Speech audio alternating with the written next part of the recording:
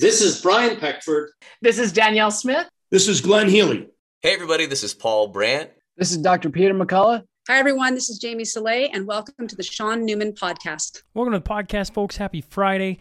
You know, on Tuesday's mashup, I said if you're enjoying the show, I was talking specifically the Tuesday mashup. It said reach out via the number in the show notes and tell me what you think. Tell me where you're listening from, and we'll go from there. And I don't know what I thought was coming, but I thought, holy crap, there's a ton of feedback coming in. I better let everybody know what's being said via the text line. So here's just a couple talking a little bit about the Tuesday mashup, but overall the podcast. One was from Bonnie Sugar. She said, as I'm pickling cucumbers in our kitchen, that's a new one, I listened to episode 301, Susan Stansfield, and I'm over the moon with your interview. I needed this information today, and thank you so much. The other one is, hi, Sean and team, Susan Stanfield, mind blown, mad ends, straight fire, so good. Forwarded to my husband to listen to the mashups. 5 stars, my favorites. Thanks for setting a table and allowing so many of us to sit at it. I've listened for coming up a year. The real talk and rather unscripted format makes it genuine, and with the random F-bombs that made me hit subscribe. Love, love, love your podcast. That was Colleen Cito. I hope I'm saying those names right. I haven't read off anything from the listeners in a long time. So, hey, it's Friday. I'm having a little bit of fun today. Appreciate you reaching out. If you want to reach out, I'll do my best to try and get it either on the Tuesday mashup or somewhere along the podcast. Maybe I'll become a hallmark of Fridays. Who knows? I just thought it's super cool to hear from all you guys. So if you're loving what the podcast is doing, fire away on the text line, and appreciate all your support and feedback.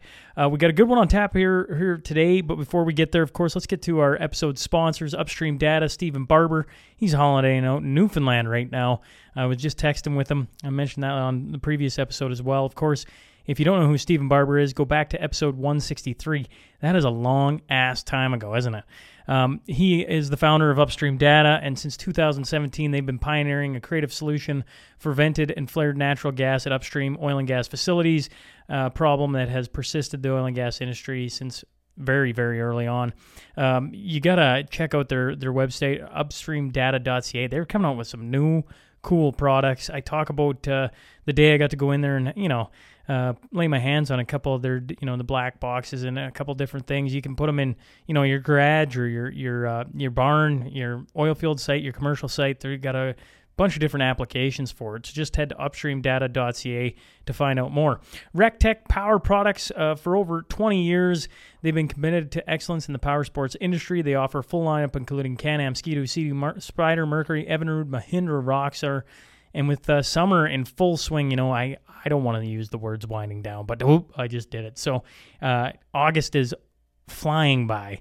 If you need any odds or ends, upgrades, maybe a little maintenance from a long summer of being on your given machinery, they're open Monday through Saturday. And for further details, visit them at rectechpowerproducts.com or give them a call, 780-870-5464, and they can get you hooked up. HSI Group, they're the local oil field burners and combustion experts that can help make sure you have a compliant system working for you. The team also offers security, surveillance, and automation products for residential, commercial, livestock, and agricultural applications. They use technology to give you peace of mind so you can focus on the things that truly matter. Stop in today, 3902 52nd Street, or give Brody or Kim a call at 306-825-6310. And Gartner Management, they're a Lloydminster-based company specialized in all types of rental properties to help meet your needs. I see the building is filling up. I just bumped into Wade this morning, and one of the empty offices is filling up. So if you're looking to get into a building, you need a small office such as myself, maybe you got multiple employees, give Wade a call. Don't hesitate, 780-808-5025. And he can get you hooked up today. Now, on to that tale of the day, brought to you by Hancock Petroleum. For the past 80 years, they've been an industry leader in bulk fuels, lubricants, methanol, and chemicals, delivering to your farm, commercial, oil field locations. For more information, visit them at hancockpetroleum.ca.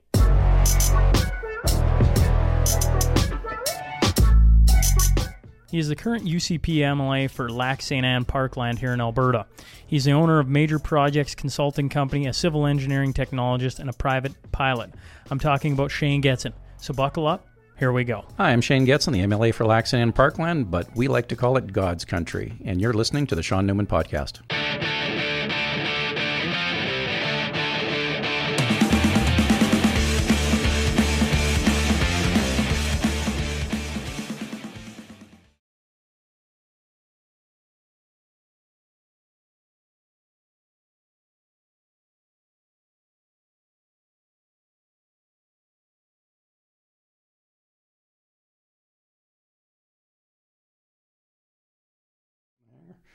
Well, welcome to the Sean Newman Podcast. Today, I'm joined by Mr. Shane Getson. So first off, sir, thanks for hopping in the studio again.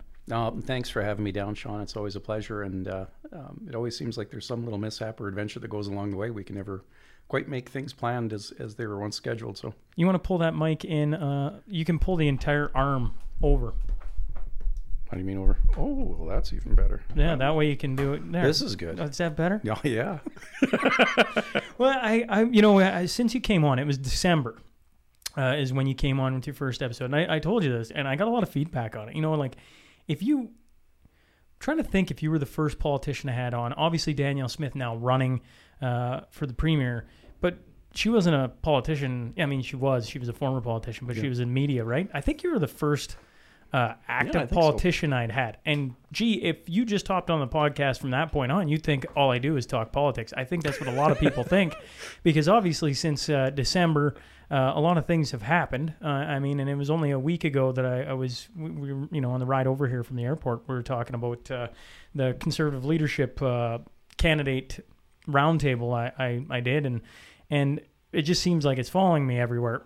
But it all started, the reason I tell this is it all started with you. I got a ton of good feedback on that episode. People were just floored that a politician could come on and it actually be enjoyable to listen to and have new ideas and hopeful ideas and all these different things. And so, it's funny. We've stayed in contact since then. I've done a ton of politics since then. And it just seems that it was meant to be that you finally make your way back here, playing troubles and all. But a lot has gone on since December, has it not? Yeah, you try to talk about all the things that have taken place. We've had a leadership review on the politics side. There were some different mandates and policies that came out there. Now we had the leadership review was conclusive, in my opinion. Were you shocked that he stepped away? At 51%, did you go, holy crap, he's going to stay on? Or were you, I don't know. Well, and this is one of the things where you can't be off the record when you're doing a podcast, so I'm going to try to tread lightly, and which isn't too characteristic for me, you know that well enough.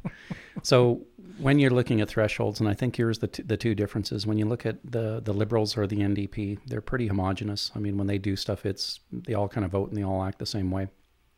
When Conservatives get together, usually if things are going well, everything's kind of steady state. When they're frustrated and they're upset and they're tired, then you get them showing up in droves, and that's exactly what we had seen. My concern, quite frankly, was because of the groundswell that took place, that we wanted to make sure everything was above board. Me from the outside as an MLA looking at this, I'm just a member. I have one vote. It's the same thing when you have that groundswell. So I think that the leadership was surprised by the results. I don't think a bunch of us that were boots on the ground for a long time, talking to people and dealing with things, and to your point in the podcast of being ourselves and being real and engaged, we weren't surprised. So Conservatives typically have a higher threshold, winning by 1.4%. If the Premier didn't step down at that point, I'm pretty sure you would have seen the Night of the Long Knives take place. There is no way that Conservatives would tolerate only a 1.4% margin. It just doesn't work in our world. Maybe the Liberals, maybe the Socialists, I don't know, they can kind of do whatever. Not Conservatives, not Albertans. Yeah, well, I think I'll flip provinces on you. I think Scott Moe's comments he just had, I think it was just last week, was along the lines of, I'm not going to follow a minority government being propped up by a third party. They have no say anymore. It's pretty much his words. I'm paraphrasing, but that's pretty much what he said. And I was like, oh, we're getting to that point, aren't we? And you're starting to see that in the West for sure. And there's an inflection. There's a tipping point here. It can either go one way or the other. And I think if you look at what's taking place in the States, and was down there for the last little bit for two different conferences, so I got a pretty good read on the West, the Western states as well, and the Western provinces. Because it's funny, ironically, in the last couple of years, the only place you can go meet people from your own country that you can talk to openly is down in the States. So I can talk to the folks from Manitoba and Saskatchewan and Quebec when I'm down in the States. Try to get on the line here, it just doesn't work. So I think that's part of the issue in Premier Moe is... Why is that? Well, why is that? It's a goofy system. From what I've seen, again, I'm the new guy in the room, but it's a goofy system. Yeah, but usually the new guy in the room can stare at something, and if you've been there 50 years, you just come to know that you can't do certain things. But the new guy, you're not allowed to pick up the phone. You're not allowed to go anywhere. So as a private member, if you're in the opposition, maybe you have a little bit more latitude. But in government caucus, if you typically go through intergovernmental affairs, we are so so regimented in the Canadian culture and custom that I've seen so far. It's ridiculous. And depending on if you're bringing that Ottawa style, so that federal style of politics here and the way you kind of run things federally, there's even more silos that are built up. So for me to pick up the phone and just call somebody, you're not really allowed to do that. You have Why? to go through. What's going to happen? Well, the process is you have to go through intergovernmental affairs because you have two different governments that are speaking to each other. So it's very much hierarchical. You know how ridiculous this sounds? Yeah, I know. I'm from business. So typically if I was picking up something when my prior life, when I was a senior manager of planning and execution that worked for Enbridge, we had assets all the way from Norman Wells down to Chicago, down into Texas. I could pick up the phone and talk to anybody that I wanted to. That's not quite the same here. So where you get a lot of the interaction, the informal interactions that quite honestly is the best place for that to happen is when they go to these conventions and when you go to certain policy meetings or when you do that. Because then a lot of the pretenses and a lot of the things that we've artificially built up in Canada, from what I'm finding out, that all falls to the wayside. I can literally go rub shoulders with an energy minister from a different province. I can't necessarily do that here without going through the energy minister's department, who reaches over to the other province's energy minister's phone line that then goes down to the energy minister that may or may not talk to our energy minister that may or may not get to me. So if you want to see how to accelerate things, get me on a plane, get me across the border, put me in a room, and I literally came back with 2 stackfuls of business cards, both from people from our province or from our country and across the border that want to do business. So it has to get back to that. The U.S., way more casual in that regard. You can pick up the phone, talk to people, do those type of things. Canada, we've inherited this British type culture from what I can see. And depending on the province and depending where they came from, of who's running it, it may or may not be more formalized or along those lines. Artificial boundaries and barriers. You're a brash guy. You know, you toe the line for the most part. Why can't you just? What happens if you just call somebody up and circumvent the what feels like a really big bureaucratic machine? When you start talking the energy minister to the energy to the energy, all I hear is a whole lot of fat in there. What happens if Shane goes around some of the protocols and just is like, no, we're going to get this done? Well, like what happens? You can't. It's not that your head will explode. It's just that you'll get blocked out. So depending on the receiving call. So if you're breaking protocols or formalities or procedures, yeah, then you're kind of going rogue. So who's your authority and what reason are you calling a ministry? So what I did before, because again, you have to understand the game when you're playing it. Every corporate culture is different. What I did under the energy corridors is I went through the energy minister and then I went through the minister of transportation. So I raised my hand up, said, hey, these corridors are that. This is the good thing. Ended up soliciting the premier's office, got a mandate letter, and then they put it under jobs and economy. So I literally had 3 ministers that all of those economic corridors touched within their ministries, and they kind of gave me the ball to run with it.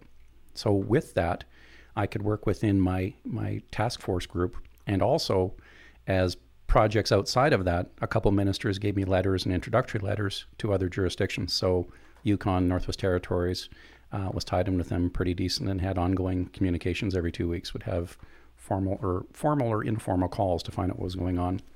And then while that task force was taking place, there was also election cycles. So all of a sudden you have everybody in the Yukon changed out from who I was dealing with before. So it's not like business. It's not where you can just pick up the phone, get on the plane and do it, and then throw this whole COVID quagmire, travel restrictions and everything else in the middle. It's one of the most ineffectual times and periods ever. So my best 3 years in politics of actually picking up that economic corridors and talking to folks about what we're doing up here, how we supply 62% of the energy imports from the United States, how the logistical challenges that they're having, how we're looking at food productions and basically pinch points on the fertilizer thing, talking about the geopolitical items with Russia and Ukraine and how that's putting a strain on food supplies and logistics and everything else, how you don't have to have the President of the United States running around fist-bumping Saudi princes to get their materials and their oils. That is the best place where you can talk to these folks, having a beverage on a deck, brushing shoulders with them in a meeting, and talking about North America. Talk about North America first, and then roll back from which jurisdiction you're from and how you figure that out and how you make North America self-sufficient. That was the best time I've ever had, was in literally the last month and a half of doing that work as a private member, as an MLA. So what did you learn then? Like, I mean, obviously, I feel like for us two sitting here, for the most part, everything you're talking about, obviously your side of it, but like me sitting here listening, a lot of my listenership was just like, yeah, this all makes sense. What is the different the different members or the different representatives, I guess, where you meet them at these conferences? They're all like, oh yeah, this is great. So if they're all saying it's great, then what the hell is the roadblock? Like, why are we? Well, I can speak on the Alberta side. Part of it is, and I've said it in a couple different posts and everything else too. If you're sitting there crying your eyes out of never being invited to the dance or no one's dancing with you, well, did you put on your fancy clothes and show up? Like, that's literally what's taken place. When I ran into former ministers from Saskatchewan and existing and former speakers of the House, it was down in Wichita, so it was the CSG conference. And you're going to ask me what the acronym stands for, and I'm not going to remember. But basically, it's Midwest Legislators Conference. When I got an invitation to go to that, it was literally every MLA received one in their inbox. So I'm looking at this, and coincidentally, there was MKEC and Associates. They're an engineering firm out of there. Bryce Barkus, one hell of a good guy. He was my project manager when we were building a transshipment facility down in Eddystone, Pennsylvania. So taking a while from Minot, North Dakota, moving it down there. Bryce happened to be in Wichita. I haven't seen him in, forever, kind of a thing. And this thing came up, and I'm going, I should catch up and see what the guys at MKC are doing, what's happening down there. If I get a chance to go to a legislators conference and meet all these other senators and representatives across the Midwest, and there's going to be folks from Saskatchewan, Manitoba there as well, that's pretty damn good bang for the buck. So I gave an advisory note to Jobs and Economy and said, oh, by the way, I'm going to this. Now, it's taking place right during Stampede. So Stampede's a big deal for us. But for me, this was more important to go down there and find out what the heck is going on. Now, I'll digress a little bit. When I'm talking about Bryce, here's a guy that I worked with, a brilliant engineer, civil engineer. When Trudeau got elected, he literally shot me a note, and because this is prior to politics, shot me a note and says, looks like some long-haired liberal hippie just took over your country. When are you packing up and moving south?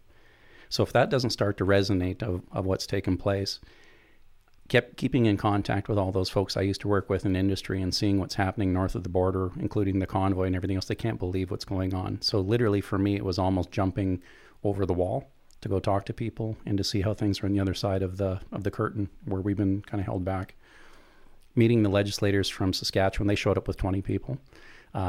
Manitoba had, several delegates, two of which are current ministers, and it was Minister of Energy and Minister of Transportation.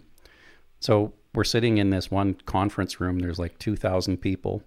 Serendipitously, I'm sitting beside the Energy Minister from Manitoba. We're listening to this very democratic group, Democrats from the States, talking about how they're going to make this next evolutionary leap to green energy and have electric vehicles and put up these stations, and Biden's got $1 trillion, and we're all sitting in the room, anyone with a technical background that's trying to figure this out, going, okay, we just looked at your energy grid. It's not going to be sufficient. You put 2 or 3 Teslas in each block, you're building out the entire infrastructure. I don't have enough power for you. You've got rotating brownouts right now, and all of a sudden you're going to make this big evolutionary leap. You technically can't make it happen. So I'm sitting there and I'm kind of, muttering a few things under my breath. This guy sitting beside me starts doing the same. We end up brushing shoulders, and turns out he's the energy minister. Now, the consequence of that is when Travis Taves reached out to me. This is going back 8 months ago, because Germany was looking for gas. They went through Christopher Freeland, who reached out to Travis, who reached out to me and said, okay, can you make Churchill work? Like, Germany needs gas. That was through the task force. So I had heard that Travis had talked to the energy minister. Travis is like studious. Like, he grabbed that 150-page report of mine and was tearing into it at 2 a.m, and I saw him doing it. Next day at 10 o'clock, we're sitting there and he's grilling me on it. And he started to, what he told me was reaching out. So I had no way of verifying that. Sitting down at Wichita a month ago, and this minister goes, somebody was talking about corridors. Travis Taves, he says, your finance minister had reached out to us. He says, there was some MLA working on it. And I'm going, yeah, that's me. And the minister says, okay, we're going for lunch, like right now, as soon as this thing's done. So this is how we can meet and do business in those formats and in those styles that are informal, that gets away from all the pomp and circumstance that's set up artificially. That's the best place that you can do that. There's an appetite for it. And quite frankly, I think Alberta, coming back to that showing up to the dance, a lot of this feedback that was coming from the guys in Saskatchewan and Manitoba were actually observations with me. They're going, "You're not the typical guy Alberta sends here. Like, who are you? What are you doing here? Why are you here?" And I'm kind of, well, what do you mean? Like, I've got a third eye or something like that? They're going, "No, this is the type of representation that Alberta should have had. Where have you guys been?" And then I explained my background and what I was into before, and then I'm a new politician, and there's a massive appetite for this right now, and if we don't jump on it and don't capitalize, we're literally going to be boo-hoo in the corner, our mascara running down our face and crying that no one pays attention to us. We just got to show up to the dance, take our best step forward, and break down those barriers and talk to people like people, because they are. So are you any closer? If you go back to December, we Yep. talked about this energy corridor. I think, you're in March when you came up, it came up again for the SMP Presents, which, it's funny how the time seems to be flying by, when I think back on it. But, it's been, that's like 9 months since we first talked about it. Now, are more inroads being made? Obviously they are. Is it leading to you should be paying attention here in the next couple of months? Well, I would suggest it's not by chance that you've got Polyev talking about economic corridors, you got Danielle Smith talking about economic corridors, you got Travis Taves talking about economic corridors, and even former Minister Rajan Sani talking about economic corridors. So not to toot my own horn, but you're going to toot it anyways? But I've managed to work through that cumbersome system where everyone's got a really good idea and all roads lead back to what I've been working on. So it's not by chance, Sean. That's a lot of hard groundwork and behind the scenes grinding out in the corners to make sure that the right people are at least taking the high points. So I believe honestly, and the folks from Saskatchewan picked it up, and so the guys from Manitoba. You made me choke on my coffee. I don't want to toot my own horn, but I'm going to toot it anyways. Yeah, I'm not going to Heimlich you, so don't die on me. Yeah, so that's part of it, and there's the frustration of being an MLA, but you can't. If you want to sit back and just show up to the rodeo dance, and you want to show up and ride in a car in a parade and do all those little glad-handing things that everyone seems to just love and lap up on Facebook and everything else, you'll never get that done. But if you're willing to grind it out, go in the corners, do those type of things, the hard work and behind the scenes, it's going to become pervasive, and that's how you win this thing going forward. And then developing alliances, quite frankly, where you've got to make sure there's something in it for somebody else. And you have to make sure there's an honest sincerity to it. When you're talking about economic corridors, it's not, again, just about a pipeline or a railroad track. It's about the next 7 generations of wealth building. How do you pull and bind things together, not separating us? What do we have in commonality? So what do you have? What do I need? What do you got? What can I trade? How do I get it there? What do you have? What do you need? What do you got? And you start talking about what lights up on the other side of the equation. So, you really are building partnerships and making sure that those long-lasting partnerships carry out through generations. And that's how you pull this thing together. Stop fighting amongst ourselves. Get past these stupid little silos and barriers and protocols that have been put up. Put a pathway between us and let's get things happening. And that resonated with Democrats, Republicans, conservatives, right across the western states. So it's a win. Yeah, good things are coming is kind of what you're alluding to. Oh yeah, if we don't. And here's what, in the States, it's funny because, one of my grandpas came from North Dakota way back when, and his family ended up moving up to that Grand Prairie country. So when I tell folks when I'm down south of the border, if they're wondering what Alberta is, it's Texas North. So that's an easy one. You can kind of fill in the blanks there. Diverse economy, hardworking people and everything else. And when you look at our makeup, when they're kind of figuring, well, why is Alberta different than a lot of the other provinces, especially when you go further east? Well, because you look at the cattle trains. It was literally the train station. And when you go down to Wichita, that whole Santa Fe Express, everything was moving back and forth. It was herding and droving cattle. So that's why we have a ton of first immigrants, first founding fathers out here, if you would, in Alberta, high propensity of U.S. cowboys, that whole type of, Western spirit thing. That's pervasive. So when you get us together and we start breaking down those barriers, we can make a lot happen in a short order. But you have to have that ability just to get off your high horse and drop the pomp and circumstance. And the folks in the States get it. And when I talk about this inflection point, I'm talking about North America. So when I go into a room and I introduce myself, hi, I'm Shane Getson. I'm an American. And then the Canadians will spin their head in the room and I go, I'm a North American. I'm from Alberta. I'm in Canada, and I'm right north of Montana, and we're Texas North. What do you got? What do you need? What can we work on? Where are your challenges? And here's what we do. How big of a wrinkle, you got all this great stuff going on. How big of a wrinkle is the federal government, not only in Canada, but in the United States, when it comes to economic corridors, getting things put through, working together with the Americans, heck, working with the Manitobans and Saskatchewans, like provinces. I was saying to you about Scott Moe, like the more and more I watch this, you can see that everyone's starting to talk about autonomy. Right now, whether that's from I give my hats off to Danielle Smith's Sovereignty Act. Whether or not it can be done, that remains. But everybody's adopting a lot of what she's been talking about, and is starting to spread. Now, maybe it was before her. You can argue with me on that.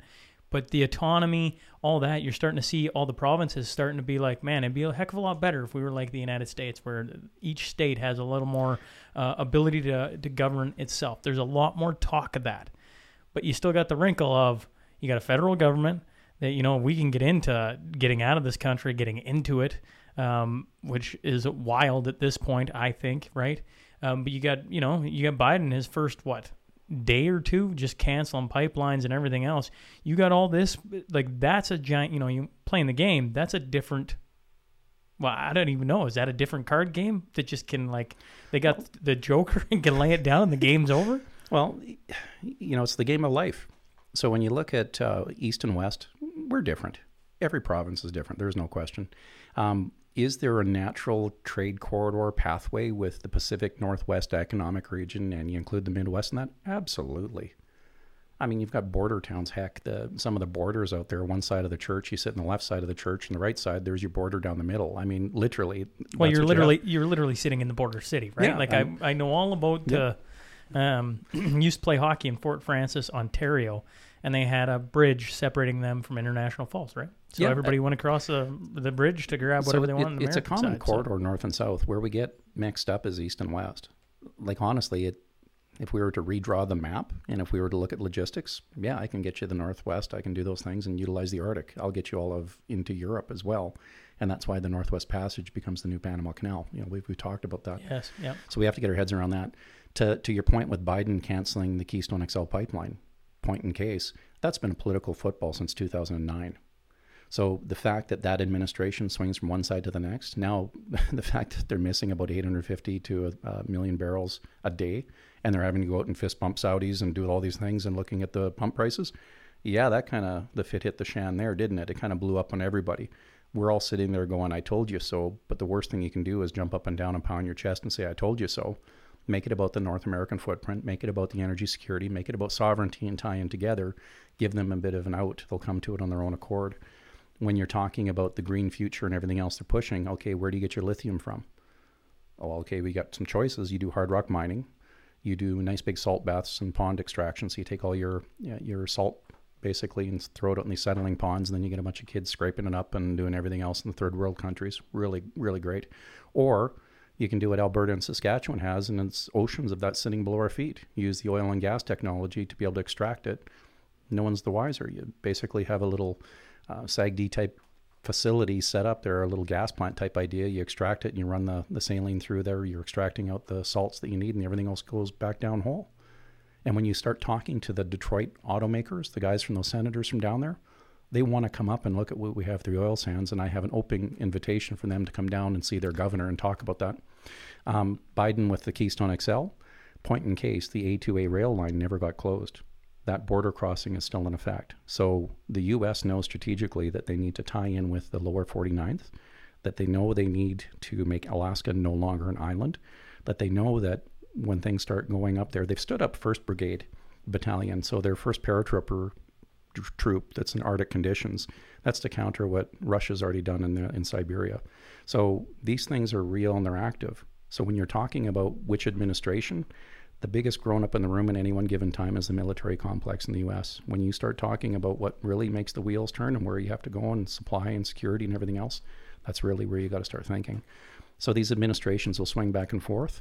But if we keep talking about the unsexy things like logistics, energy, communications, security, that literally is our linchpin of why we should be at that conversation at those tables. And as soon as we approach it that way, lights go on. Everyone sees that. All the electors can get behind that. In one words of a senator Now you have to, a senator from Philadelphia, Democrat, right off the set of Sopranos. So when I'm talking to this guy, and really I did a project down in Philly, so this is coming directly from vice president, or president, I should say, of Matrix that was down there, an industrial company. And I was trying to wonder how to deal with these folks because there's a different culture, literally. And there was a guy from, Jeff Long actually is from Oklahoma. He had ran for British Petroleum, a tank farm down the East Coast. And we were out there talking about this transshipment facility. And I was getting my butt handed to me, quite frankly, because you go into these meetings and these guys are aggressive, they're nonstop. And Jeff says, you got to actually come out and swing at them. He says, you're kind of like us in the Midwest. You don't get in a scrap unless you need to. He said, with these guys, you got to come out swinging right off the start. He says, they won't respect you otherwise, and you got to put them in your place. I'm like, holy crow. Then I talked to a guy from Matrix, that president, and he says, oh yeah, he says, we're like that down here. He says, we'll throw ice balls at Santa Claus, not because we hate Santa Claus, just because he's in Philly. So when I'm talking to these senators, I come out of my skates right away. And, what are you doing here? I'm here to let you know of how much energy you get from us. What do you mean? 62% of your imports come from us. You've got your president running around again, the whole thing of going on this despot tour to secure oil. I said, why are you buying it from the commies and the socialists? Why aren't you getting more from us? You stop our lines. We're trying to get it to you. If you would have done this 4 years ago, you wouldn't have this issue. And then, green energy, and talk about all the lithium and everything we're doing, the hydrogen expansion. And he goes, you know what?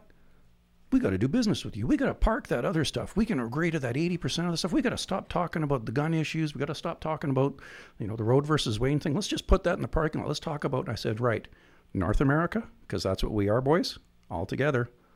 Absolutely. So that's the type of thing where you have to know your stuff and be able to break it down in the simplest form so other people can get it. Not the big speaking points, just basic key points. You sound like a salesman.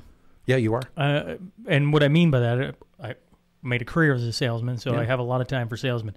And one of the things I learned in sales is one of the best traits you can have is listen and then solve the problem, right? Everybody's got problems. Yep. Absolutely everybody. I got problems. You got problems. And if you've solved the problem, you become valuable. And what you're doing, at least this is what it sounds like, is you're creating value for what you do. And then you're getting them, they're all going to push for it because that makes sense. And it's an interesting way to play the game, Shane, I guess is what I'm getting at. Well, and you have to. And sales, again, people don't know we exist. It's not because they don't like us or they just don't know us. So you have to go there and tell them exactly, solve their problems, go in with it knowing what the solution is and give them 3 or 4 different options. So you can either get your stuff from elsewhere, you can lose your security, you can send your kids over to die in the desert, or you can get it from us and you've got the 3rd largest known deposit on the planet that you'll never have to send a soldier to defend. Yeah, so it's sales, and that's the former industry I was in. When you're running major projects and doing those things, you have to bring along stakeholders internally and externally to meet an objective and a goal. You have to motivate an entire team. You're spending hundreds of millions of dollars, billions of dollars, millions of dollars a day easily. That they're going tens of millions of dollars going through the door on these things. If you don't have a vision and you can't deal and move with the changing environment, invariably you fail. So yeah, you have to pitch, get people behind it, have a common cause, get them excited, and build up the team. It's no different than winning goals and putting the puck in the net. Is it all a bunch of individuals, or are you all wearing the same jersey? Do you have the hype behind it to get the fans in the seats? Do you want them cheering for you? That's what you want to do. It's such a cliche, but give them the sales pitch, so they just go send your sales pitch out. So back to your economic corridors. Yeah, it's not by chance there's 4 or 5 people talking about economic corridors now that didn't before. So it's coming. Absolutely. Yeah, it's our way out of this. And when it starts hitting in different areas, and you build that groundswell, then it's everyone else's idea too. Yeah. I don't have to be at the front of the band. I just need to be in there playing with it. I can orchestrate. I can do whatever. And enough good people will round it out. It's our way out of this. It's our way to that Western autonomy, quite frankly, Northwestern autonomy of tying in our trade routes, building up the cash reserves that were very much depleted. So I'm going to go back to the federal government, what wrinkle they throw in. You're saying it's going to be such a good idea that even Justin Trudeau would sign off on it, or you think you're going to need a conservative government and because you bring up Pierre. Yep. So you're thinking you're going to need federal government sign off on it anyways. He's already talking about it. If he wins the election, then this becomes a slam dunk. Or do you think it's going to be attractive enough with the world's problems going on that even Justin Trudeau would be like, you know what, this could work and we're going to sign off on it? Yes. Yeah, so when I'm reaching across the boundaries, when I look at the Canada Infrastructure Bank, I did a CIB 101 with them. So basically did an interview and then told them to give me a presentation on what makes their projects, which ones that they look of highest interest, boil to the top. So it's not by accident in my report that we've changed some of the wording of it, or we've tried to change a little bit of the branding or the nuances of the verb usage so that it would pile to the top when somebody from CIBC looks at it. When it comes to whatever narrative that the Liberals are taking this week, I've got little kids that are going to be starving to death in Africa if I don't get them food. Ukraine cannot make their contracts unless we can get it out there. You're looking at ag production at the same time you want me to reduce my fertilizer contents, which I just can't get it for pragmatics. I've got Germany running around trying to sign 10-year contracts right now because within 72 hours, that's how close they're tight their supply is this winter. 72 hours, they have riots in the streets if they have no gas for 72 hours straight. They're at that point where they need to secure their energy. It behooves us, regardless of whichever party happens to be sitting down in Ottawa, to turn a cold shoulder on our NATO members and our G7 partners to not put power and light and heat those little kids in the middle of the night. So how do we get that? What do we have to offer? It's not all of our technology. We've got a buttload of energy out here, and that's what people know us for. And why, for heaven's sake, are we allowing our trading partners to go to the socialist countries to get their energy products? So we have to put it in a package that they understand, so it meets their green narrative. It meets, the kittens and puppy dogs and kids and all the, high points that they want to look at there. Let's make sure we practically get it there. There's so many things that we can get towards if you allow us to work the problem and come up with a solution. The issue I have mostly with the Liberals in that type of narrative is they're throwing these darts on the board, but they don't know the actual process of how to get to those milestones or those goals. And I believe that that's the frustration of a lot of really good politicians and premiers from Western Canada that are saying, we're not listening to this anymore. We're going to have to do the practical things and the solutions because you guys aren't going to make it happen. But I believe the corridors, regardless of the administration, it's our in best interest. Through the provinces, we can work at the provincial level really good together. Even the folks from Quebec, I couldn't believe we're like peanut butter and jelly. How we got along down south. Fantastic folks at the provincial level. Federal politics is where it gets in the way. But I think if we have that groundswell and we start putting these things in action, they can fall backwards into a win, and that'll be on the federal policy level. When you talk about it makes zero sense on the fertilizer and all these different things. All my brain does is go to Klaus Schwab and the WEF and what they've been talking and how many people are, young global leaders across the planet and everything like that. And what they're talking about, and I can't sit here and maybe I should have had 8 quotes for you, Shane, so I could just be like, well, this is what he said today, and that's what he said that day, and whatever else. And I always go like, one man has influence and certainly seems to have a lot of influence. And when it comes to that total emissions or what's going on with the Dutch farmers, and you just go down and you just see what's going on, you're like, how much does that factor into like what you guys are staring at coming down from the federal government and everything else, knowing that Justin Trudeau and Freeland and all them were a part of it, are a part of it? It's pretty frightening. If you'd have rolled the shot clock back 3 years ago and talked about WEF, I would probably, whatever. It's another one of those things. They meet over in Davos and whatever. Yeah.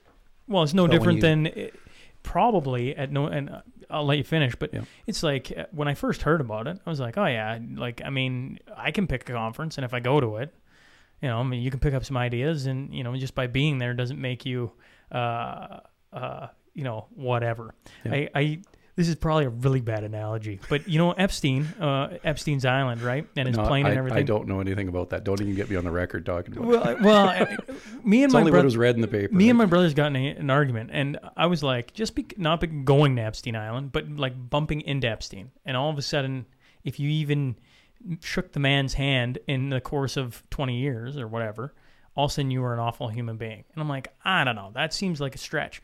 But if you go to Epstein Island 20 times, 25 times, known politicians have done that, not Shane Getson, but maybe there's something there, because chances are if you go that many times, I think we can pretty much say you knew what was going on, and chances are you frequent it that much, you're probably doing some of the nefarious things that happened there, horrific things. Anyways, so I rewind this back to the WEF, and I don't know if Epstein and WF is the exact same. I'll let my listeners decide that one.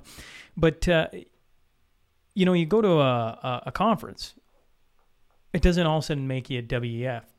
But you go to it every year, you start saying exactly what Klaus Schwab's doing. Klaus Schwab talks about having people in all the governments and all this, and all of a sudden, that becomes pretty terrifying. And I think a lot of people are staring at that going, huh, what's a guy in sitting in the MLA shoes think about all that? Well, again, if I was going back 3 years, I wouldn't have given it much credence. 3 years, a lot's changed. So when you start looking at it, was, 71, and Klaus was this prof. What other philosophies have come out of Germany at the time that have maybe had a negative impact? The whole Marxism thing, that was part of it, right? Eugenics, that kind of. I mean, there's tons of things that get hatched out in this environment. So when you look at it in context, wouldn't it be easier if you had major corporations that could do it, if you had the individuals that came up with the best ideas, you pay to play for that as an individual, you can pay into it, or corporations pay, I don't know, $500,000, $600,000 a year, whatever it is. And then you can talk about all this stuff. Yeah, because you're unhindered by that whole democracy thing. That is kind of frightening. In context in itself, okay, whatever. Have your little club meetings and do whatever you want, sure.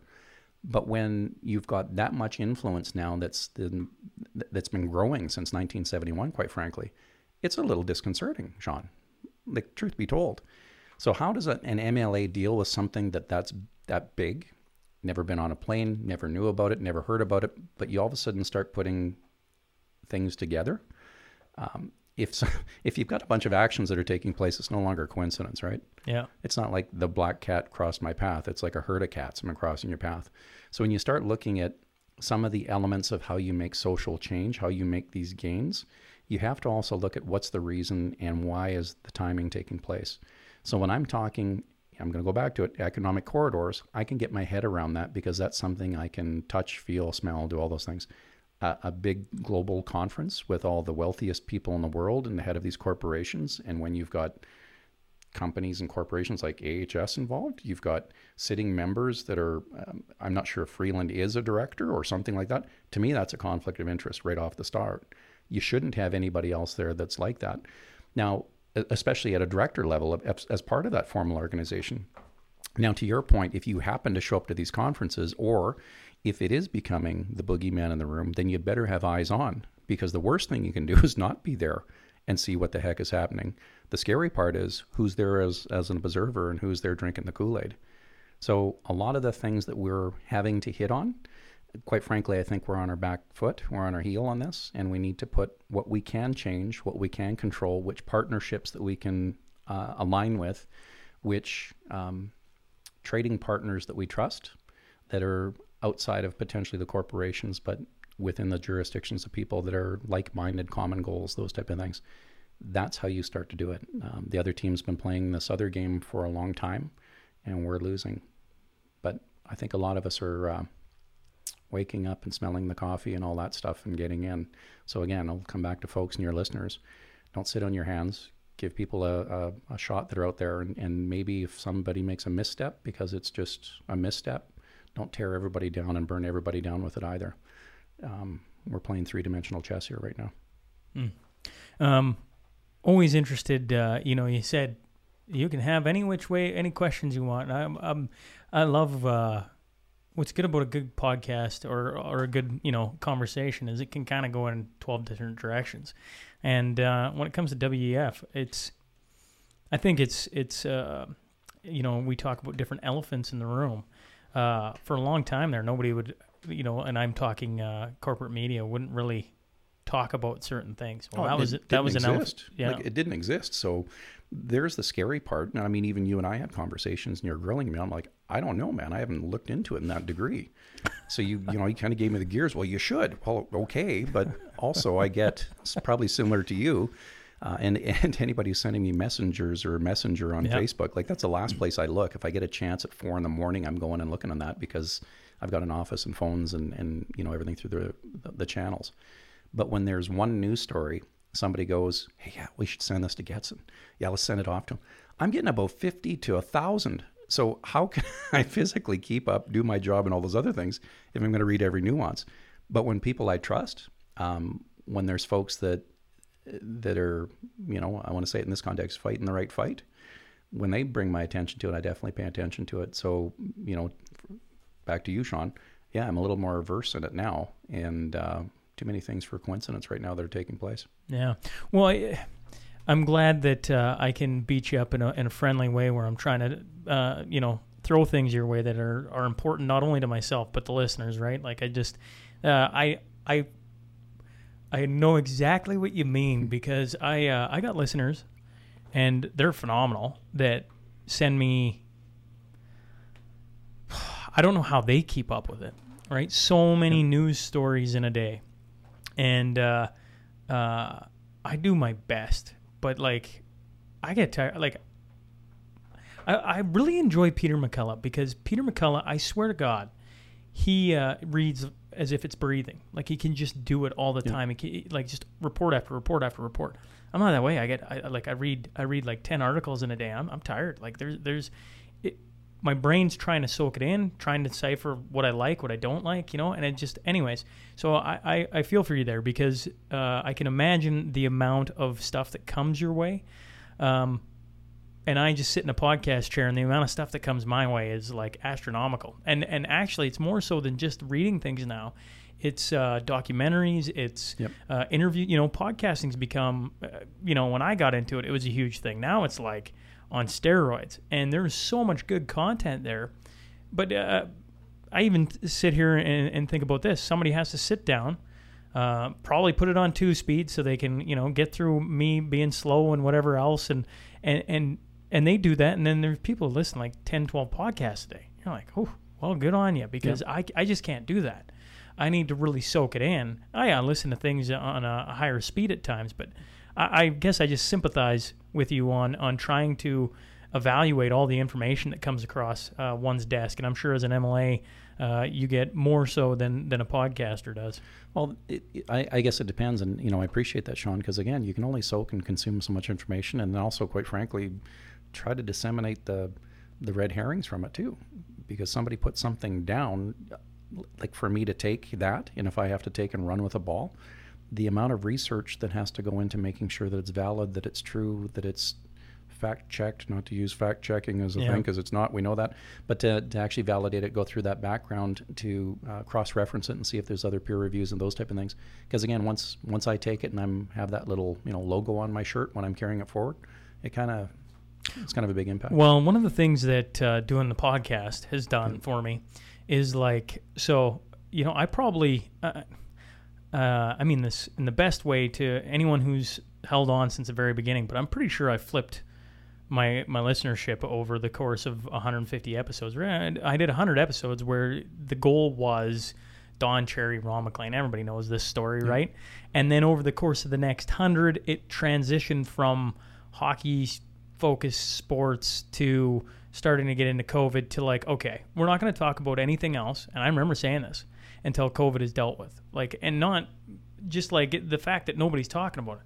So by the time, and I'm slowly, the reason I reached out to you is because I saw the video you talking about the injury, and I certainly want you to talk about that for people who've never heard about this, Shane. I knew about it via text. I didn't realize you were going to talk about it personally, openly, I guess.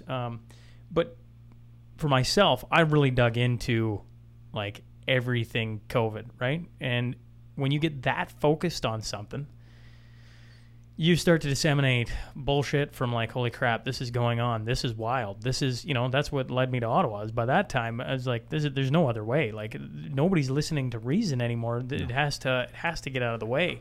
And so now my focus for all the listeners, I feel for them at times, where I go, has been Alberta politics. Because I'm like, that's the next thing. October is a big day. Yep. Because that's going to decide who faces Notley in May. And that's going to decide the next 4 years for where I am residing, in my mind, right? Yep. I'm an Albertan, born and raised in Saskatchewan, now living in Alberta. And so one thing I have over any politician is my day job allows me to focus like entirely on where I want to go and learning about something so that we can, let's get through some of the bullshit. Doesn't mean there's going to be some bullshit come on here, because there will be. Yep. Some people, for that matter, may think you're bullshit. That's fine. That's what they get to do. They get to listen, to decide for themselves what they like, what they don't like. And every day is like that. And that's the cool thing about sitting here. Which leads me, that was a long riff. Plus, I'm trying to keep up. It's all good. It leads me to, one of the things, after having you on, we've stayed in pretty close contact. Yep.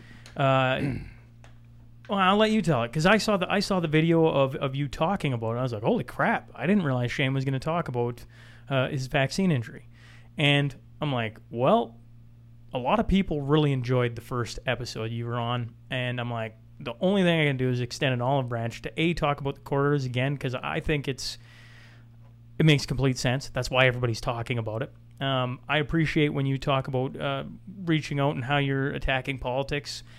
I enjoy it. I know in a world where people don't feel like they can trust anyone, at times I feel like I can trust certain people, and I've really enjoyed your take on things. I know you went to Coots and things like that, and so I know where you stand on a lot of things. The vaccine injury shocked me that you were talking openly about it, because I was like, I thought, I obviously didn't say anything on air about it, but I knew about it, and I was, I reached out and everything else. So maybe you can share with the listener a little bit about that part of, your journey over the last few months. Yeah, well, I appreciate that. So, part of my style too is I still don't think of myself as a politician. This is a project to me. So you've got the Shaun Newman podcast. This is the Shane Getson project. It's SCG projects all over again. So the project that I jumped into politics is because everything was going sideways in my chosen industry, and policies that other people were making that obviously had no depth or experience. So maybe that was the early precursors, or seeing the ripples of other, groups around the globe starting to make those changes. So that's when I jumped in to try to help out. So how does a guy that runs major projects and involved in pipelines convert to a politician? It's kind of like what you're doing with this podcast. You reach out and you talk to people and see what's going on. And I've always used that whole question of what matters to you. Like, give me the first 5 top items. Here's what I think of the precedents. How do I fix this? What are the problems? What's going on? And that's literally it. So when I'm getting out there and talking to folks, they're telling me what the issues are, and then I'm trying to find the top ones from everything else. So when the whole COVID thing came up, we've talked about that briefly. And hopefully your audience understands this. There's a caucus confidence. There's a cabinet confidence. I've given my oath and my word to secrecy on a bunch of items here, like literally hand on heart, swearing on the Bible, to be able to have the information as an MLA at the time of dealing with a lot of the COVID issues.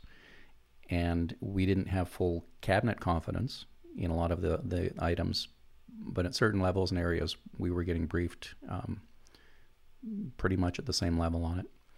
Now, were we involved in the decision-making process? Not as much as we should have been. I've had lots of comments and commentary on how the PIC was set up and how it should have been refreshed, and you have a cold eyes coming in. A lot of that comes down to, for the length of it, I don't think anybody in their right mind would have sworn and allowed and voted in the House to allow this to be protracted for 2.5 years. There is no way. We were all thinking it was 2-3 months, maybe 6 months at the utmost, and we're out of this thing. Things are back to normal. In the context of all the special powers, call them whatever you want, that the governments have used. And quite frankly, a lot of them have grown addicted to special powers that they've had. So being an MLA is, first it was a learning curve jumping into it, trying to take your skills and attributes that you bring from other industries and apply it, knowing who you are as a person, and then swearing those oaths and vows. And if you do swear something, it means to me, my word is something. If I shake your hand, it's something to me. Take away everything else, that's all a man has left is his word. So that's how I go into this. I wish our federal government would, certain people there would take that same, lying on oath has become something that is almost like nobody's truthful anymore. No, I think Colbert nailed it a few years ago. I mean, what are we looking at? Truthiness 10 years ago? That was kind of a catchphrase. The issue, again, Sean, I think, is when you got to back the card up. People are paying attention to politics now. Get involved. I've talked about flexing your democratic muscle and getting people involved.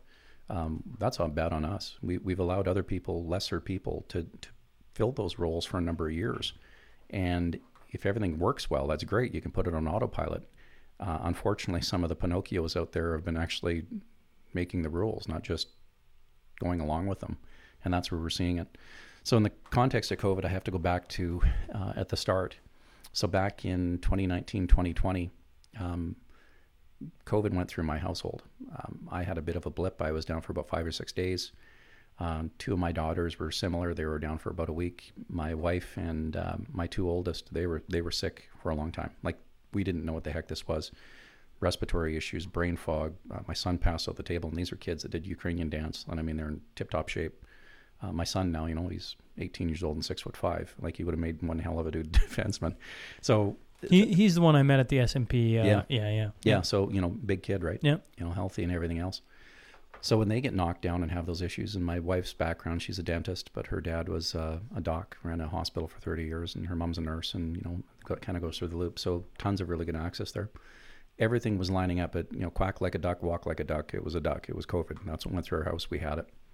So being a farm kid and having some degree of common sense in regard to epidemiology and virology in the context of inoculating your herd and dealing with those type of things, I could quickly rationalize why we had to kind of slow things down for that bit, like that 1 month where everyone kind of just paused it.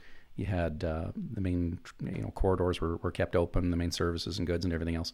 That was literally to figure out what the heck was going on, stop moving, stop spreading it, figure out if the facts are real, what information was coming out of Europe, if it applied to us. And then we started a whole thing of testing. So all the way along, I'm from the outside edge and not trusting everything that's being fed, because a lot of it, some of it was making sense, but a lot of it really wasn't. So again, in those boardrooms and those caucus rooms, asking all those very brash questions, if you would. If you think I'm brash on the radio, those boardrooms are, sometimes things rhyme with truck in there. I'm very brash, because the industry I came from, if there's a critical element, if we had a pipeline strike, or if you have H2S on a site and you kill a bunch of people, yeah, it's kind of serious. So that's the same way I looked at this. And when I told my colleagues, this is the first time in my career where the Westray mine disaster doesn't seem to apply to me. So as a politician, I'm making decisions that are affecting people's lives and livelihoods. And if there's a wrong decision here, I typically would go to jail. Like, that's how serious I take safety and compliance and all those things, because that's our industry. That's where we come from. If me as a manager, if I look away from something and people get killed on the site, I'm going to jail. I know that full well. And so is the CEO of those companies. So it's from that lens that I had that same type of scrutiny in those rooms, and asking people to make decisions based on risk models, based on information, best data, and then forecasting it out.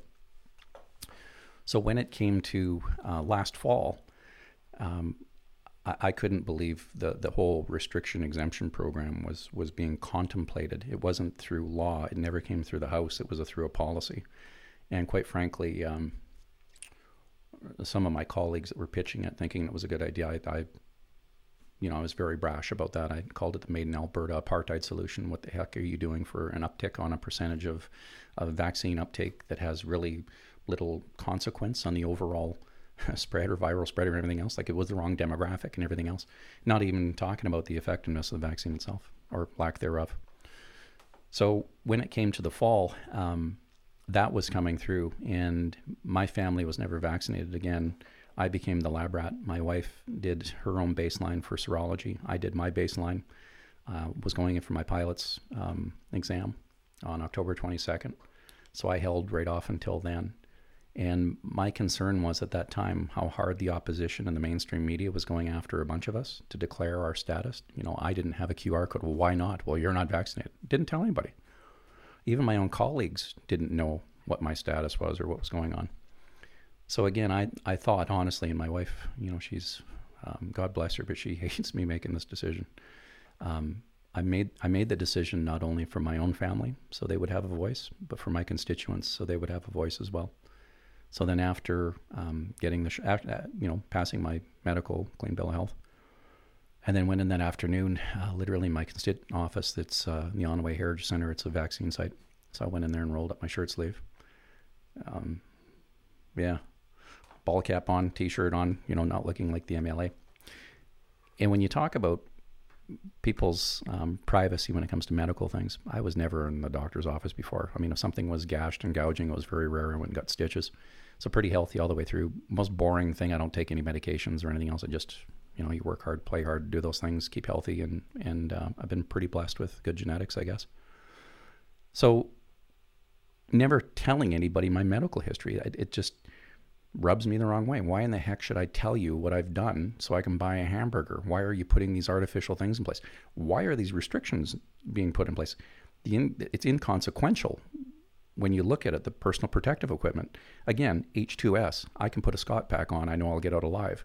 Looking how many people have those masks on sideways and dirty and like touching, it was just making no sense. So I go to roll up my shirt sleeve, back to that. First thing the nurse does, not keeping quiet. Oh, what are you doing here? Why? I can't believe you haven't had one yet.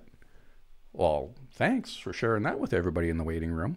So there's how accustomed people became about talking about their vaccines, because that's been happening for that long. So now even your medical professionals are losing their professionalism part about patient confidentiality. So there was the first step. So that night I get home and my wife's looking at me, and it was in my left arm. The shot was in my left arm. And I was sitting for supper and she goes, how are you feeling? I said, a little bit off. And she goes, well, you're turning about 6 shades of green. Like, why don't you go lay down? So then it was the next 2 days. I was literally in bed sick. And then work was back on Monday morning. So then the policies internally changed at that point. They wanted a negative COVID test to be able to come back to caucus and to meet with people.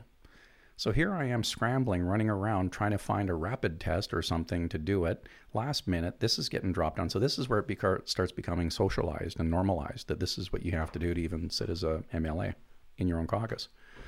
So I literally, folks down at Synergy Aviation, because they were Transport Canada regulated, they had a bunch of these things. I went and grabbed it. So I'm literally sitting here taking this test, doing it, proving it's negative, taking my stopwatch, showing the time of it, handing it off to our people in there.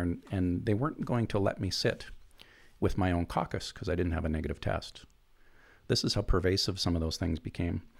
So I basically told the unelected individual that was going to limit my exposure, or my, going in there, that he'd better go talk to the whip and he'd better figure out where his next paycheck is coming from. This is how bonkers that this was getting. So now you want me to not only prove to you, but you also want me to give you my vaccination status to sit along. This is how goofy this all of a sudden became. I think if you work for, if you're just the common man or woman, they know everything about this, Shane, because a lot of people lost their jobs. A lot of people got pushed into situations they did not want to be. A lot of people, including myself, got put into situations where they're asking for things and sending emails, and you're like, this has gone way too far. But the thing is, you mentioned it got so normalized that nobody, I don't want to ask, but I'm still going to ask. And we still need this, and we still need that, and you need to do this. Like, that's, I think I have too many listeners they're just like, everything you're saying, they went through times. Agreed. And it's not for sympathy. Right. What I'm trying to say is it was bonkers for everybody. Yeah. Not just the common man at home. So when you look at a lot of these policies that were put in place, this was my concern coming from my industry. Again, if I was going to start segregating people or doing it, if there's a certain industry you would do it, and it's OH&S. I mean, go back to those rules. All those rules are written in blood, literally. Or there's been an incident, there's been some incident that's taken place, somebody's had harm or caused to them, and that's part of it. So interpretation is a big deal when it comes to that.